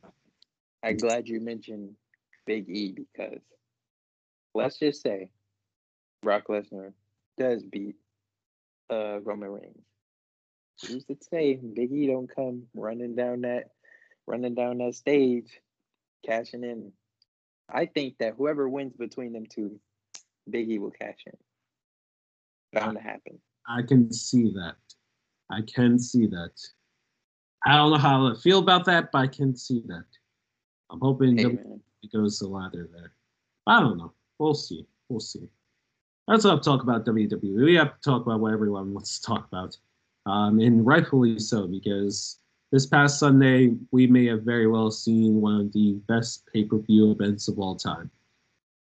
And AEW All Out 2021, a card that, I'll be honest, I think there are a lot of predictable matches on this card. You know, a lot of predictable winners. And, you know, that's okay. Because with how they planned out all the matches and everything that happened before them, in between, and afterwards, it was icing on the cake. Chef's kiss. There's so much to do. Like, for goodness, when you have CM Punk, a dude that, you know, was wrestling in his first match back in 7 years, not even be the main thing that everyone was talking about after this event, that's pretty significant. But, you know, I don't even know where to start with this event. You know, I was telling a couple of my friends of mine, like, I feel like I'm not as excited as I should be for, like, All Out, you know, because of everything that happened. I guess I'll start out with the first debut, the first major surprise of the night, and that was Minoru Suzuki, the crazy old New Japan legend, psycho, the all-around OG menace to society, the dude that literally beat the holy hell of Asuka, debuted at All Out on Sunday night. He got style pile driver onto Jon Moxley. That's Dean Ambrose for everyone who doesn't watch AEW. If you're not watching AEW, why? But regardless, those two are set up for a match on Dynamite this Wednesday, which should be very, very much fun because there is a whole lot of history there. And we've seen, I think they teased this match before. I can't confirm or not if they've actually done it before or not, but they teased this match before. So, I mean, this should be a psychopath taking on a psychopath in this match. It's going to be a very hard-hitting match. I am all for it. But that was only one surprise for the night. That was the first surprise. The second surprise we saw in the Women's Casino Battle Royal, the Joker being Ruby Soho. Yep. Formerly known as Ruby Riott in WWE. And I'll be honest, I really like Ruby Riott. You know, I think she could have gotten a lot more appreciation in WWE. You know, at least a tag team championship run with Liv Morgan in the Riott Squad. But I now, as Ruby Soho in AEW, she'd be out Thunder Rosa in the final two to get a future AEW Women's Championship opportunity, establishing that new star. If there's anyone who deserves it, it's Ruby. I was gonna say she looked different when she came up, but she looked good. Like, how long has it been since she's wrestled? Like, maybe a couple. 90 days. That's usually 90 days. Yeah, she looked good. Like, from her WWE days, she was like paler, but she looked like she was looking darker now. The short hair looks better on her. She looked good in the ring, and like you said, her getting that title opportunity, well deserved, much deserved. She looked happy. I think that ultimately, like, I think why I want for all wrestlers, of course, is for them to be happy. And I think Ruby is very happy with the role she has right now because, you know, obviously, you know, it's an upgrade. But we will hopefully see Ruby Soho taking on Dr. Britt Baker, DMD, for the AEW Women's Championship in the near future. Definitely a match I'm looking forward to. Just to go over a few of the results from All Out, another match that I think a lot of people just forgot about because of how insane the night was. Chris Jericho versus MJF. If Chris Jericho lost, Chris Jericho would retire from pro wrestling.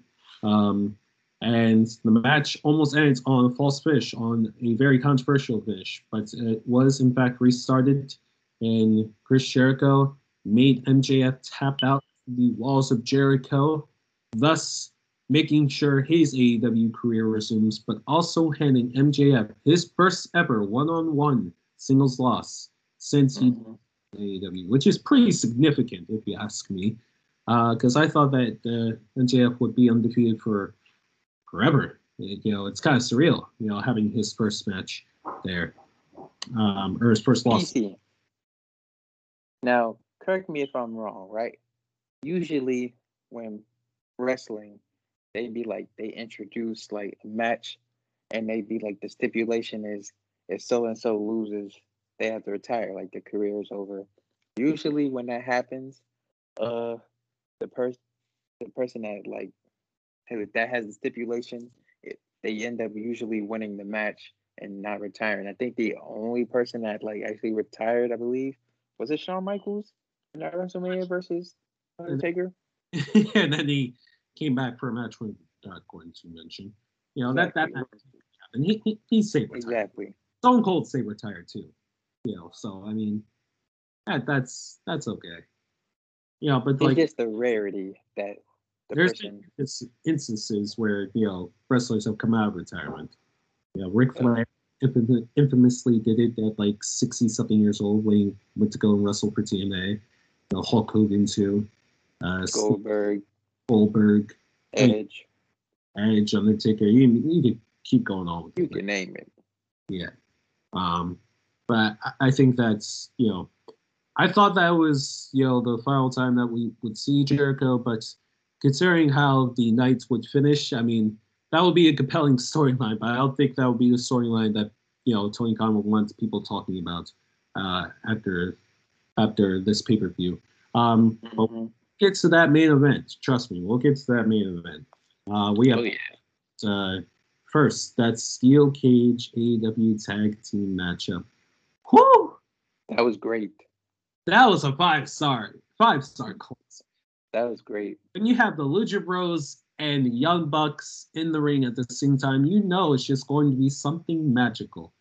And oh boy, it was something magical times 1,000, especially with the finish. I mean, like, Lucha Bros, I think we all wanted, everyone was just on the Lucha Bros side to win this, for Penta and Phoenix to finally go over that hump, and the Young Bucks, Matt and Nick Jackson, to finally claim AEW Tag Team Championship gold. It's kind of surreal to think about too. And the celebration afterwards that Penta had with his family, it was just awesome to see. Awesome to see. What did you think about the match? Man, it was great. It had everything you would want. High flying, freaking. What he had, his shoe had tacks on him. Yeah, blood. It's like University Blues. He had tags to stack, like, attached about him. The crossbody off the top of the cage. That was the highlight of the match to me. That was crazy. He did it for him too. Penta set them up. Set, I think it was Matt Jackson up for the package pile driver after that. I mean, just an all-around amazing match. If you haven't watched the match, like, go ahead and do that. If there was one match I think people need to watch coming out of this pay-per-view, strictly for the wrestling match, of course, it's this match. 100%. 100%. Like you said, match of the night candidate, really. That is for certain. But that is not what people were talking about the most about this pay-per-view. I feel like we've gone through a whole movie. Feels like I'm talking about a takeover, honestly. But that's what it felt like. Main event of All Out. When we first heard that it was Kenny Omega, AEW World Champion, taking on Christian, everybody was like, oh, okay, must be happening afterwards. And oh yeah, you would be right in that assumption. So, make a long story short, Omega beat Christian with a top rope ball, one-wing angel. The match itself was, it was solid. It was a great match. I, expect that from Kenny Omega and Christian. It was a great match. It was everything afterwards. Everybody loved. Everybody talked about.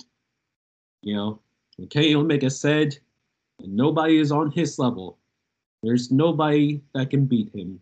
And that's, if anybody could beat him, they are either not here or already dead. And we see the lights go down. And then we hear, it's all about the boom.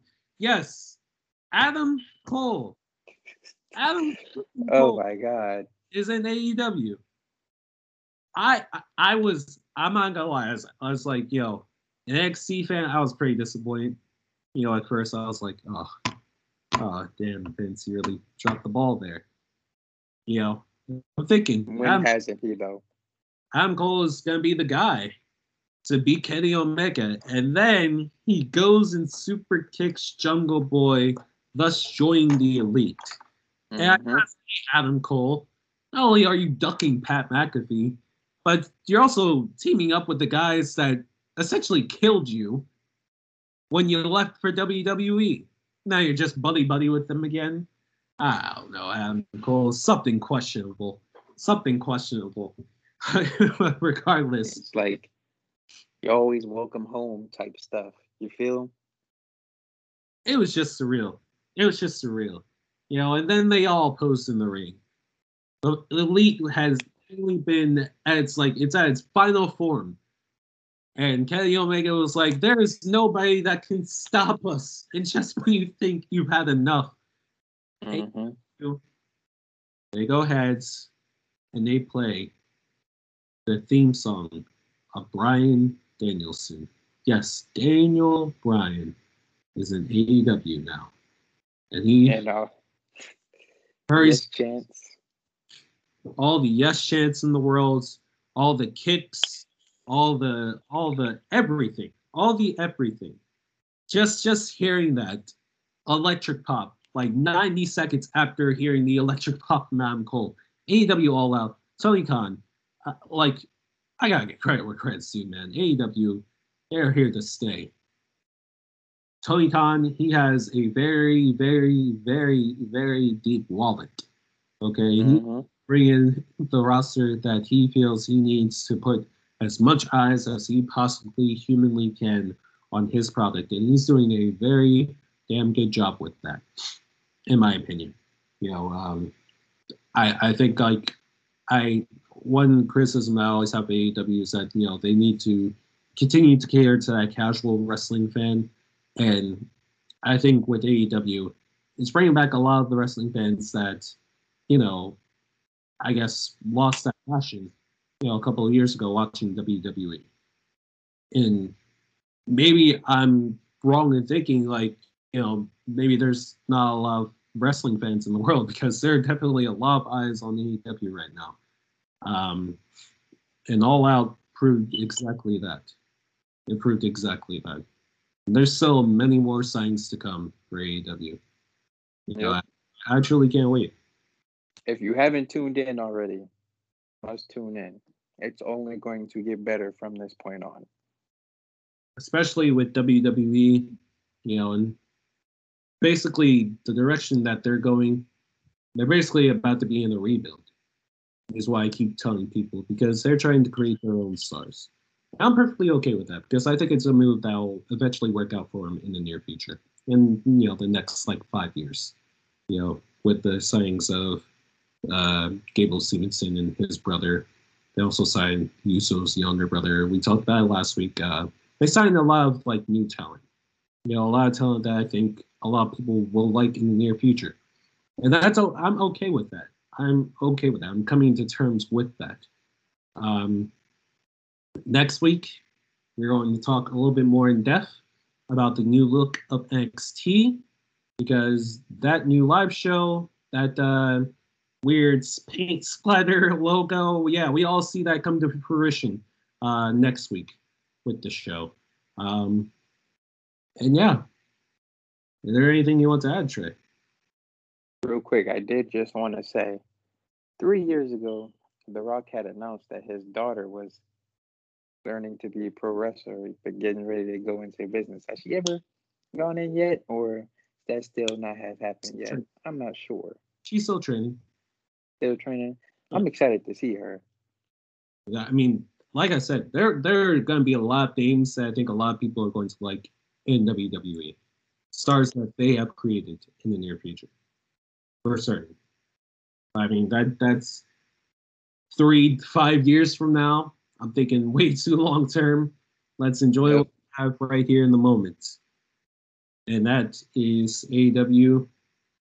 I'll say it, on top of the wrestling world right now. All we have to do is sit back and enjoy as wrestling fans, and you can totally enjoy both products because wrestling is back, and you just love to see it. But that's off the top rope with your boys, PC and Trey. We'll get back to moderator PC in a second, right here. So, if I can bring everybody back, hopefully we didn't bore you with our segment. Let's jump into the mini game of the week.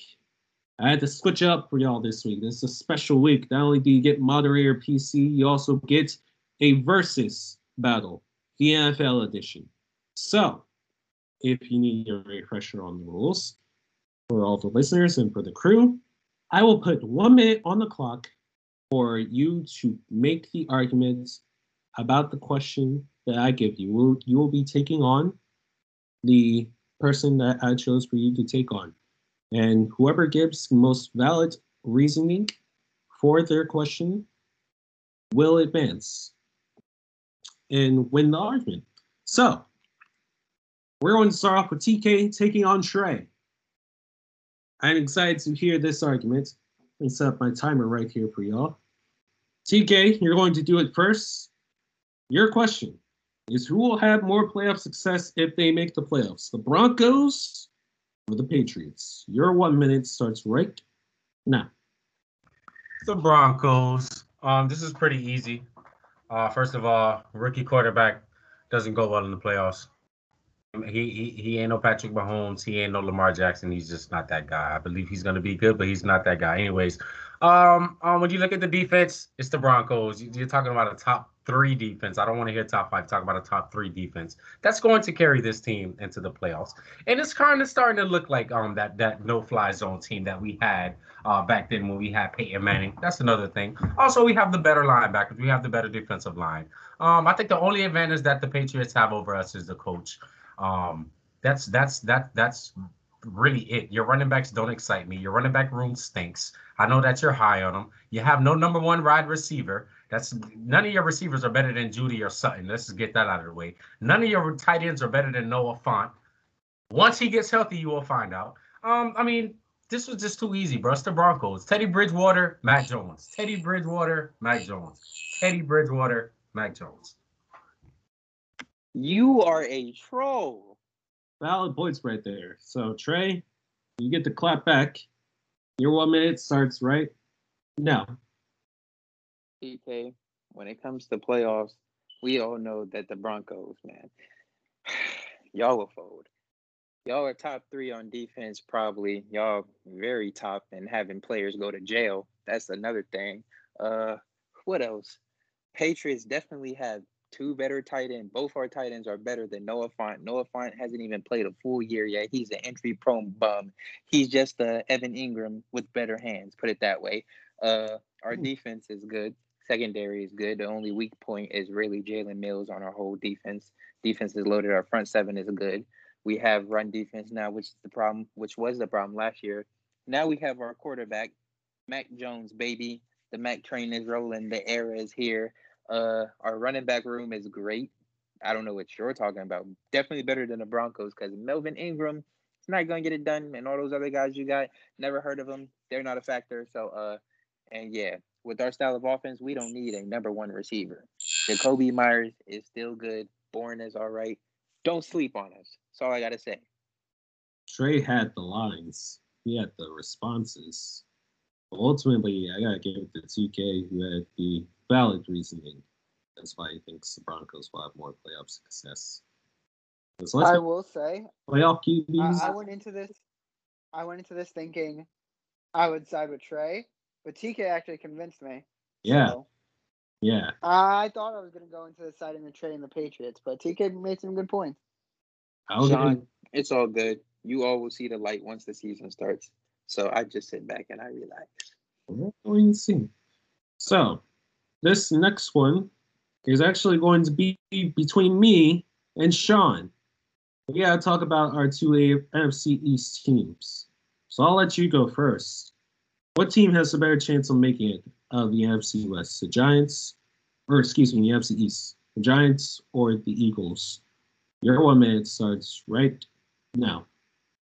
I am very excited for this, and I know I don't have a lot of time, so I'm just going to get straight to it. We have the more proven head coach, the more proven quarterback, even though both have massive question marks at quarterback, way better weapons. I'll give the Eagles' offensive line, and defense isn't even a discussion. We're talking about a top 10 defense versus a bottom 10 defense. Neither of these offenses, I don't think, are going to be very good. Jalen Hurts and Daniel Jones, both I'm not the highest on. I don't think either one are the answer at QB, but just the defense sets them apart. It's a top 10 defense versus the Eagles, who have an absolute waste of a secondary. The D-line is solid. The linebackers stink. I would say the Eagles have better trenches, but outside of that, the Giants are better everywhere else. They have a rookie head coach, essentially a rookie quarterback. I think the Eagles are going to be competing for a top 5 pick. I'm not very high on them this year. I think this isn't even a debate. The Giants are easily the better team between these two. Done is fair. Okay. Well, I already know what I'm going to say about my team. My 1 minute starts now. Let's be blunt here, Sean. When was the last time the Eagles played the season with no expectations for the team? It's been a while, hasn't it? It's been a while because we've been stuck in trying to make a Super Bowl contending team for a while. You forget to mention that Eagles have the easiest schedule this upcoming season, no expectations, a young, highly potentially very good offense with a lot of young players, including Jalen Hurts, Miles Sanders, Zach Ertz, and Dallas Goedert, who are both 2 top 10 tight ends in this league, arguably. You have in our wide receiving core, Jalen Reagor, Quez Watkins. You have Devontae Smith. I mean, the list goes on and on and on. Hopefully, if the O-line stays healthy as well, if the D-line stays healthy, we have a top 5 D-line. Our secondary is, a little bit ass, but let's be honest, we saw Darius Slay. We're still on to come up with that. When the Eagles play with 0 expectations, we are honestly a very dangerous team. I think a team that has nothing to lose. And the Giants have everything to lose. Division is wide open for you. So, because I'm moderator, I'll leave the fans to decide who won that argument there. But regardless, let's move on. Third and final battle. Tolu taking on Gianni. So, I know there was an initial question that I asked for both of you. But given the circumstances and how your answers have panned out for this episode, I'm going to switch you up just a little bit. So, who do you think has the best chance of winning the Super Bowl this year? Is it Aaron Rodgers or Lamar Jackson? Gianni, I'm going to throw it to you first. Your 1 minute. Right? My answer is Aaron Rodgers. They were close the last 2 years. They were in the NFC Championship the last 2 years. I think Rodgers have everything, the pieces in place. That defense is sus in Green Bay, but I think them being close to the last 2 years, I think they have the best chance. The Ravens have to get to the championship game. They have yet to get to the championship game. Lamar in the playoffs, other than that Titans playoff game last season, hasn't performed well. You could say the same thing in NFC Championship games for Aaron Rodgers, but I think Rodgers, with the more experience and everything like that, I think he has the better potential to win it than Lamar. There's a lot of question marks with the injuries now with the running backs. So I think Aaron Rodgers, to me, have the better chance than Lamar. I feel like it like on paper you could say the Ravens because they have a much better roster overall, but to me, Green Bay is going to have a better chance, and Aaron Rodgers doesn't turn the ball over too much in the playoffs. Lamar kind of shaky in the playoffs, so to me, Aaron Rodgers. PC, Is it my turn? Is it my turn? Goofy. I was muted. I'm sorry. I'm sorry, I threw you off there, G. That's why you were so gone. I was like, damn, he's going over the limit right here. That makes more sense. I was muted. My bad. Goofy. Okay, Tolu, the Goofy of the show. Your one starts right now, and I won't be muted this time. As much as this pains me to say, I'm gonna have to agree with Gianni, but to a certain point, because Aaron Rodgers is obviously in the weaker conference, because all that man has to worry about is the Buccaneers and Tom Brady, and the AFC. Obviously, Lamar has to get past the Titans, the Chiefs, the who else? What else? Titans, the Chiefs, all of the Browns, all the Bills, all those other teams. So obviously, Aaron Rodgers has a better chance of making it to the Super Bowl because he's in a weaker conference. That man, all he has to worry about is Tom Brady. Who else is going to stop the Packers in the NFC? The Rams? You think I'm going to trust Matt Stafford? Really? The 49ers? They're young. Who else is going to stop Aaron Rodgers? Who does he have to worry about besides the Buccaneers? Nobody. So obviously, Aaron Rodgers has a better chance of making it to the Super Bowl. That's common sense. The Seahawks. The Seahawks. I'm not worried the about Russell Niners Wilson. could have their number. I just said the anytime. Niners, but they're young. Rams. They're young. I'm not trusting Matt Stafford. I'm sorry. Nope. I don't either, but they got their team. I mean, we're talking strictly division here, Tolu. What are the Ravens? I mean, outside the Browns, like it's really between you and the Browns. So if you're confident, I mean, in the playoffs, Lamar has to get past the Titans, the Chiefs, the Bills. Lamar has way harder competition. Stop playing with me. in the NFC, you will have this upcoming season, whoever comes out the NFC East, you will have arguably the Buccaneers. Well, who can beat the Packers? Can any of those teams besides the Bucs beat the Packers? Can any of them beat the Packers? Yes. Who? Seahawks, Rams, 49ers. Rams cannot beat the Packers. I'm sorry. They Wilson, no. The Seahawks and the Rams are not. They could have beat them with Jared Goff. And then they have the better roster this year, even though Matt Stafford is not that good. I don't trust him. I just don't trust him. I don't trust Matt But you Stafford. trust Aaron Rodgers? 0-42 in the playoffs when trailing by more than 1 point. Yes, I He's trust a Aaron bum. Rodgers. He'll choke.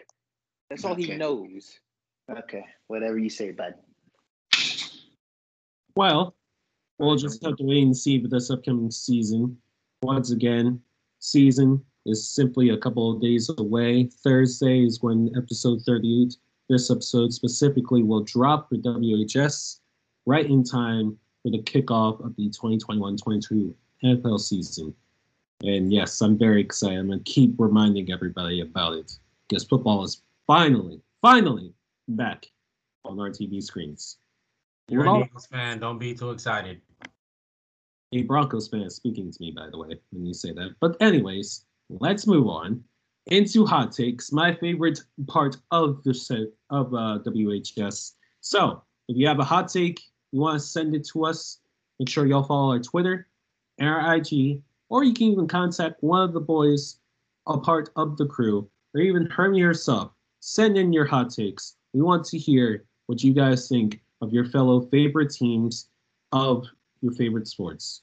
So, like Hermie would say, let's play the hot take. Editor PC. This is Daniel from California. I rep Boston across the board, and this is the WHS Fan Hot Takes of the Week. Mac Jones will break Dak Prescott's record for the most consecutive passes without an interception to start his career. Why do you always set Trey up to talk about Mac Jones? I don't understand, PC Kellerman. I don't understand. Don't blame PC because I didn't even know that was his hot take until just now. I didn't even know that was the take. First of all, dude sounded like an IT tech support guy. Sounded like he does Texas for his entire career. Daniel knows his football. That is something. Like, okay. Like it's one thing to think that if you think that Mac Jones will lead the Patriots AFC Championship game. This is a little bit more realistic, I guess. But considering the weapons that Mac Jones is throwing to you, I don't know what Dak Prescott's records for most consecutive passes without an INT is, but it has to at least, I think it's at least in the 100s, at least 100. So considering that Mac Jones won't throw the ball as much, I'm assuming that is a very tough record to beat, especially in your rookie year. Hey, man. Mac Jones, big decision maker with the football. Well, I just say you hate Mac Jones, bro. Like, come on. Just say you hate Mac Jones. I hate how you Patriot fans Just say you hate Mac Jones and to continue to hype up this man as if he is the second coming of Thanos. That is what I hate. I always hate. Man, he's shown us what he can do. Now he just has to go do it. Preseason. Preseason. I said now he has to go do it. Still a rookie. That's good for any rookie. Anyways, let's jump into the crew hot takes. TK, I'm going to hear your hot take of the week. Sean, are you listening? Yeah, I hope you're listening. My hot take for the week is going to be this.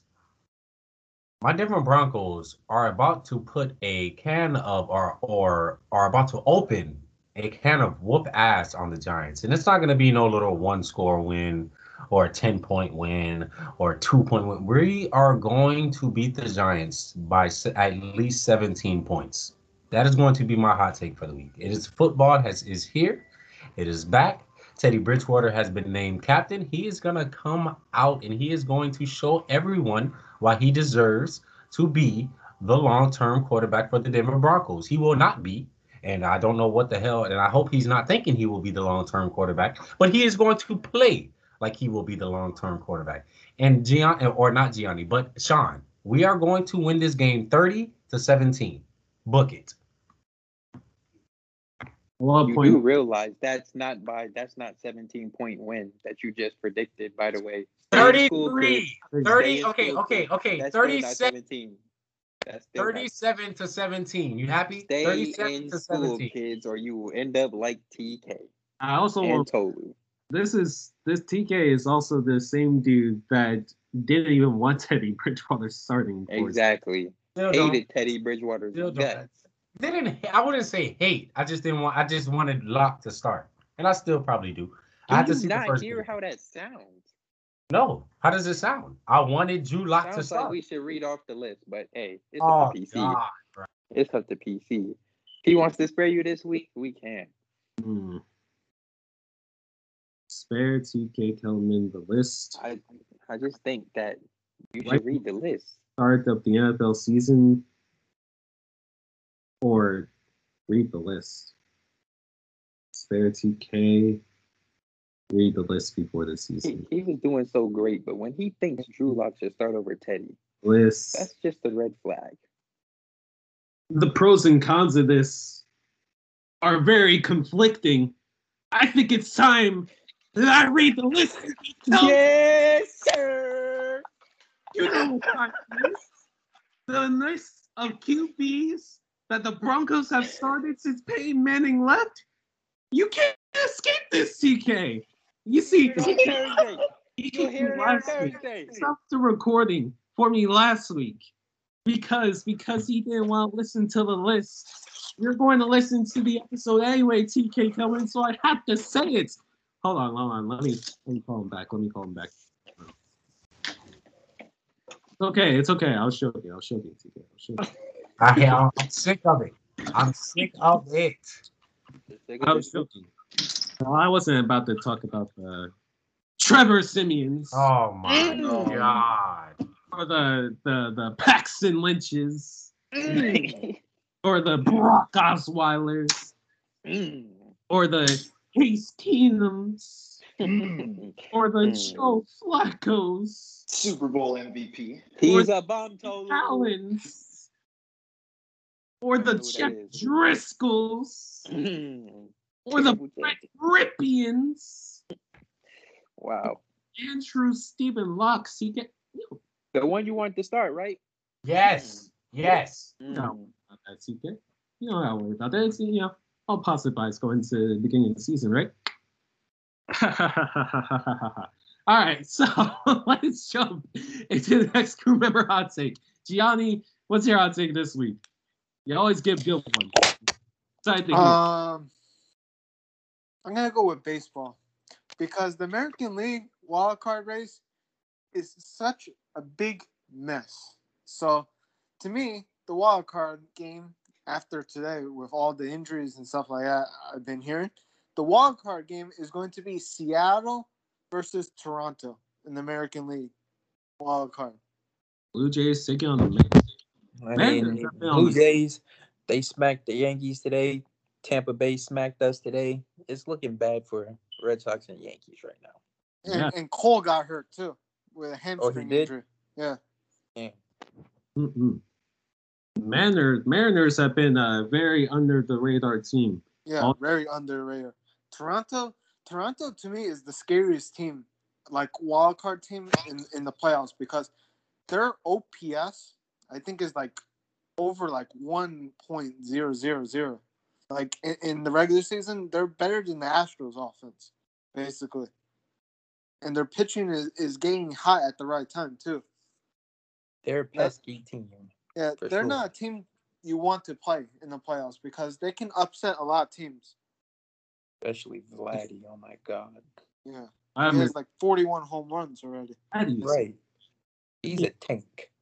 No, I'm on the Ohtani train, but man, there's valid reason for Vladimir Guerrero to win MVP. Definitely. They'll probably give it to Ohtani just because the pitching and that is also true. Pitching and batting at an insane level. Something that Babe Ruth didn't even do. He's better than Babe Ruth. I just had to come out and say it. It had to be said. At least this season. I'll give him that. You hearing that, Ben? Had to be said. Right now.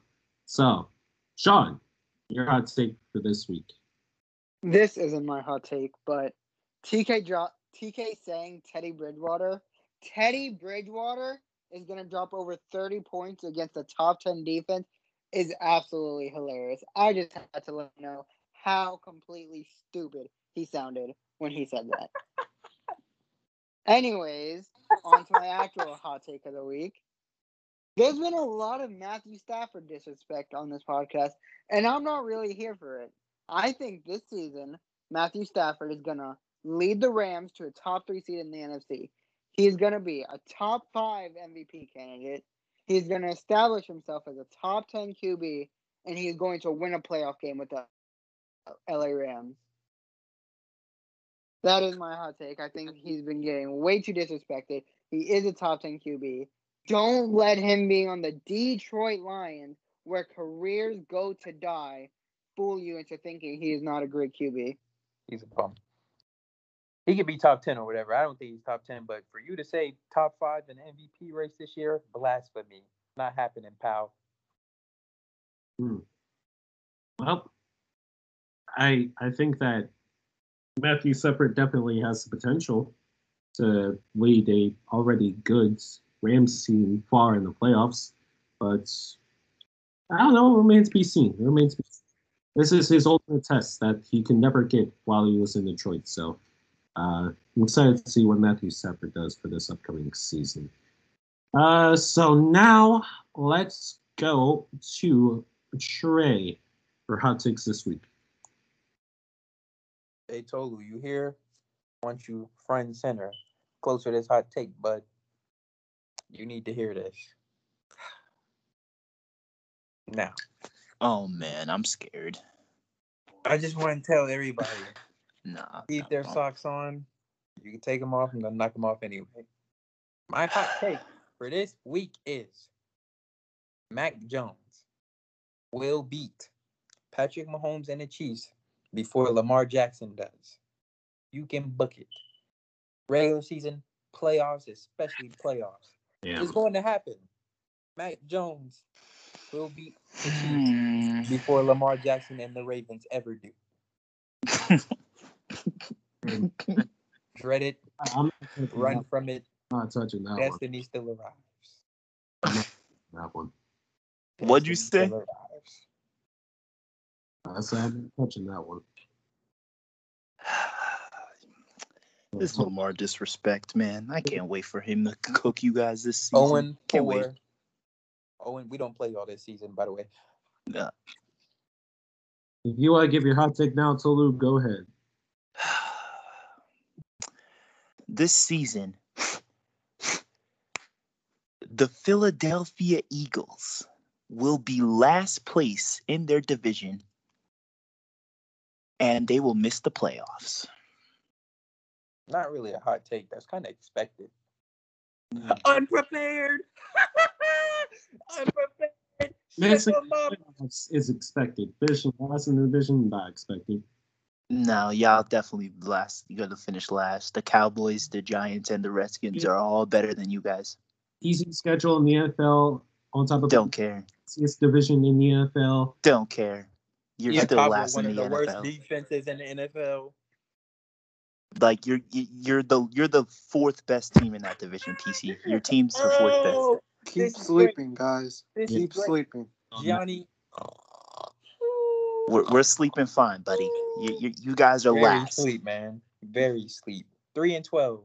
Calling your name. Maybe 5 and I'm crying, PC. How are the Cowboys 3-12. better than you guys? The That's not Cowboys are better 3-14. 3-14, 5-12. Sure. Jalen Hurts really thinks he's QB1. Sad. And who's QB1 then to you?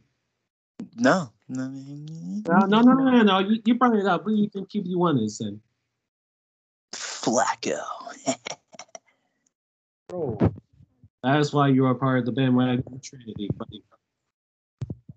Sorry you had to listen to that cold take, listeners. So Yeah, I'm sorry too. that was just terrible. Terrible. He's a Super Bowl MVP. Weep.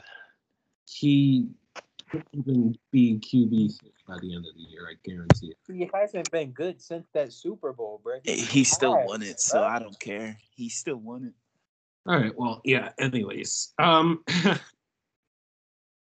As I finish up episode 38 here, I do want to thank everyone for coming out this week for this episode. Very excited for the near future, of course. We're finally getting back into like the swing of things here. And the best is yet to come for the We 8 Sports podcast. Make sure y'all follow our Twitter at WHS_podcasts and our IG at WHS_podcasts. I'll finish off this week with something personal to me. So for everyone that's been keeping up with tennis, Naomi Osaka, she was the number 3 seed in the U.S. Open, and she got upset by unseeded 18-year-old Leylah Fernandez. I think she won in straight sets. But nobody was talking about that afterwards. It's what Naomi said after her match that really, honestly, really broke my heart. If you haven't seen the interview, it's pretty hard to look at. It's pretty hard to watch. But one quote that I will read to everyone here. She said, "When I win, I don't feel happy. I feel more like a relief. And then when I lose, I feel really sad. I don't think that's normal." End quote. She then went on to say that she'll be taking an indefinite break from tennis and she doesn't know when she'll be back. Naomi Osaka is a generational tennis player.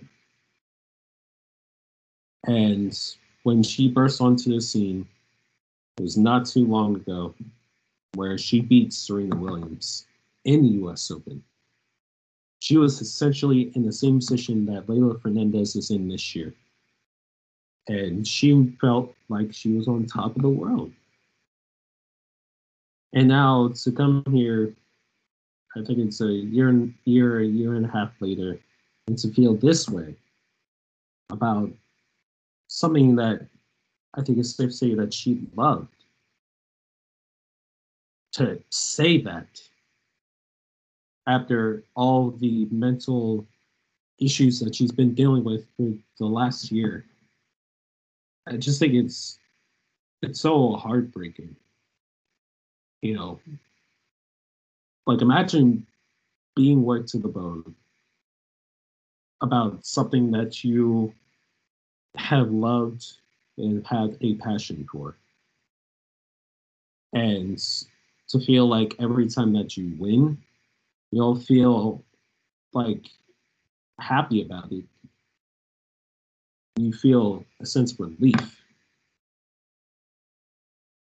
I think it's safe to say Naomi has lost her passion for the game of tennis because of the constant pressure that athletes have to be held accountable to. I think we just all need to have athletes voice more of their mental health issues. I'm so glad that Naomi came out and said this. I'm honestly glad that she's taking the time that she needs to get back to what she felt about the game of tennis not too long ago. If she never comes back, she finds a different passion, that's perfectly okay with me. You know, and should be perfectly okay with everyone else.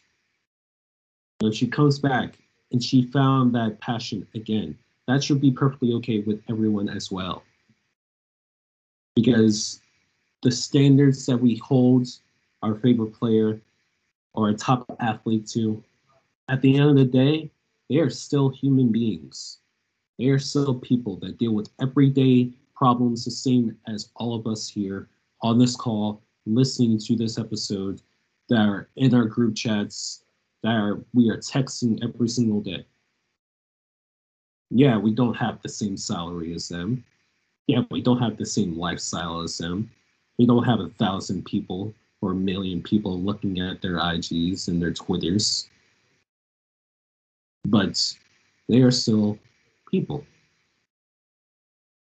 I think along the way, a lot of people, especially in media, have forgotten that these athletes are human beings. Naomi lost her passion because of the constant pressure people were putting on her to succeed. Almost like it was a job. You know the old saying, when you do something that you love, it shouldn't feel like a job. And I think along the way, professional tennis player Naomi Osaka, it turned into a job for her. And all I can hope is that she finds happiness not only in herself, but for the people around her. When you are passionate about something, don't let anybody else dictate how you should feel about that said thing or how you should act towards that passion. Because your life matters at the end of the day. Your mental is the only thing that you can keep in touch at the end of the day. So that's what I got this week. Like I said, it's been a long week. A lot's coming through for the next upcoming weeks. And yeah, that's all I got for myself, PC, my co-host TK, Trey, Johnny, Sean, Tolu, this WHS, signing off. Take care, y'all. Peace. Man, can I serve God in the military? Oh, APC. just feels like old times. Yep. APC. It must have been a long week if you said that Zach Ertz is a top 10 tight end in 2021, bruh. That's what I said. Yeah, I don't know what That is a bum. He would still be a start. Top 10? Most teams in this game. Top 10? Borderline. Maybe like top 15. I give him top 15. Mark Andrews is better. Overall, It's facts. Borderline top 10. I said what I said. Thank you, Captain Obvious.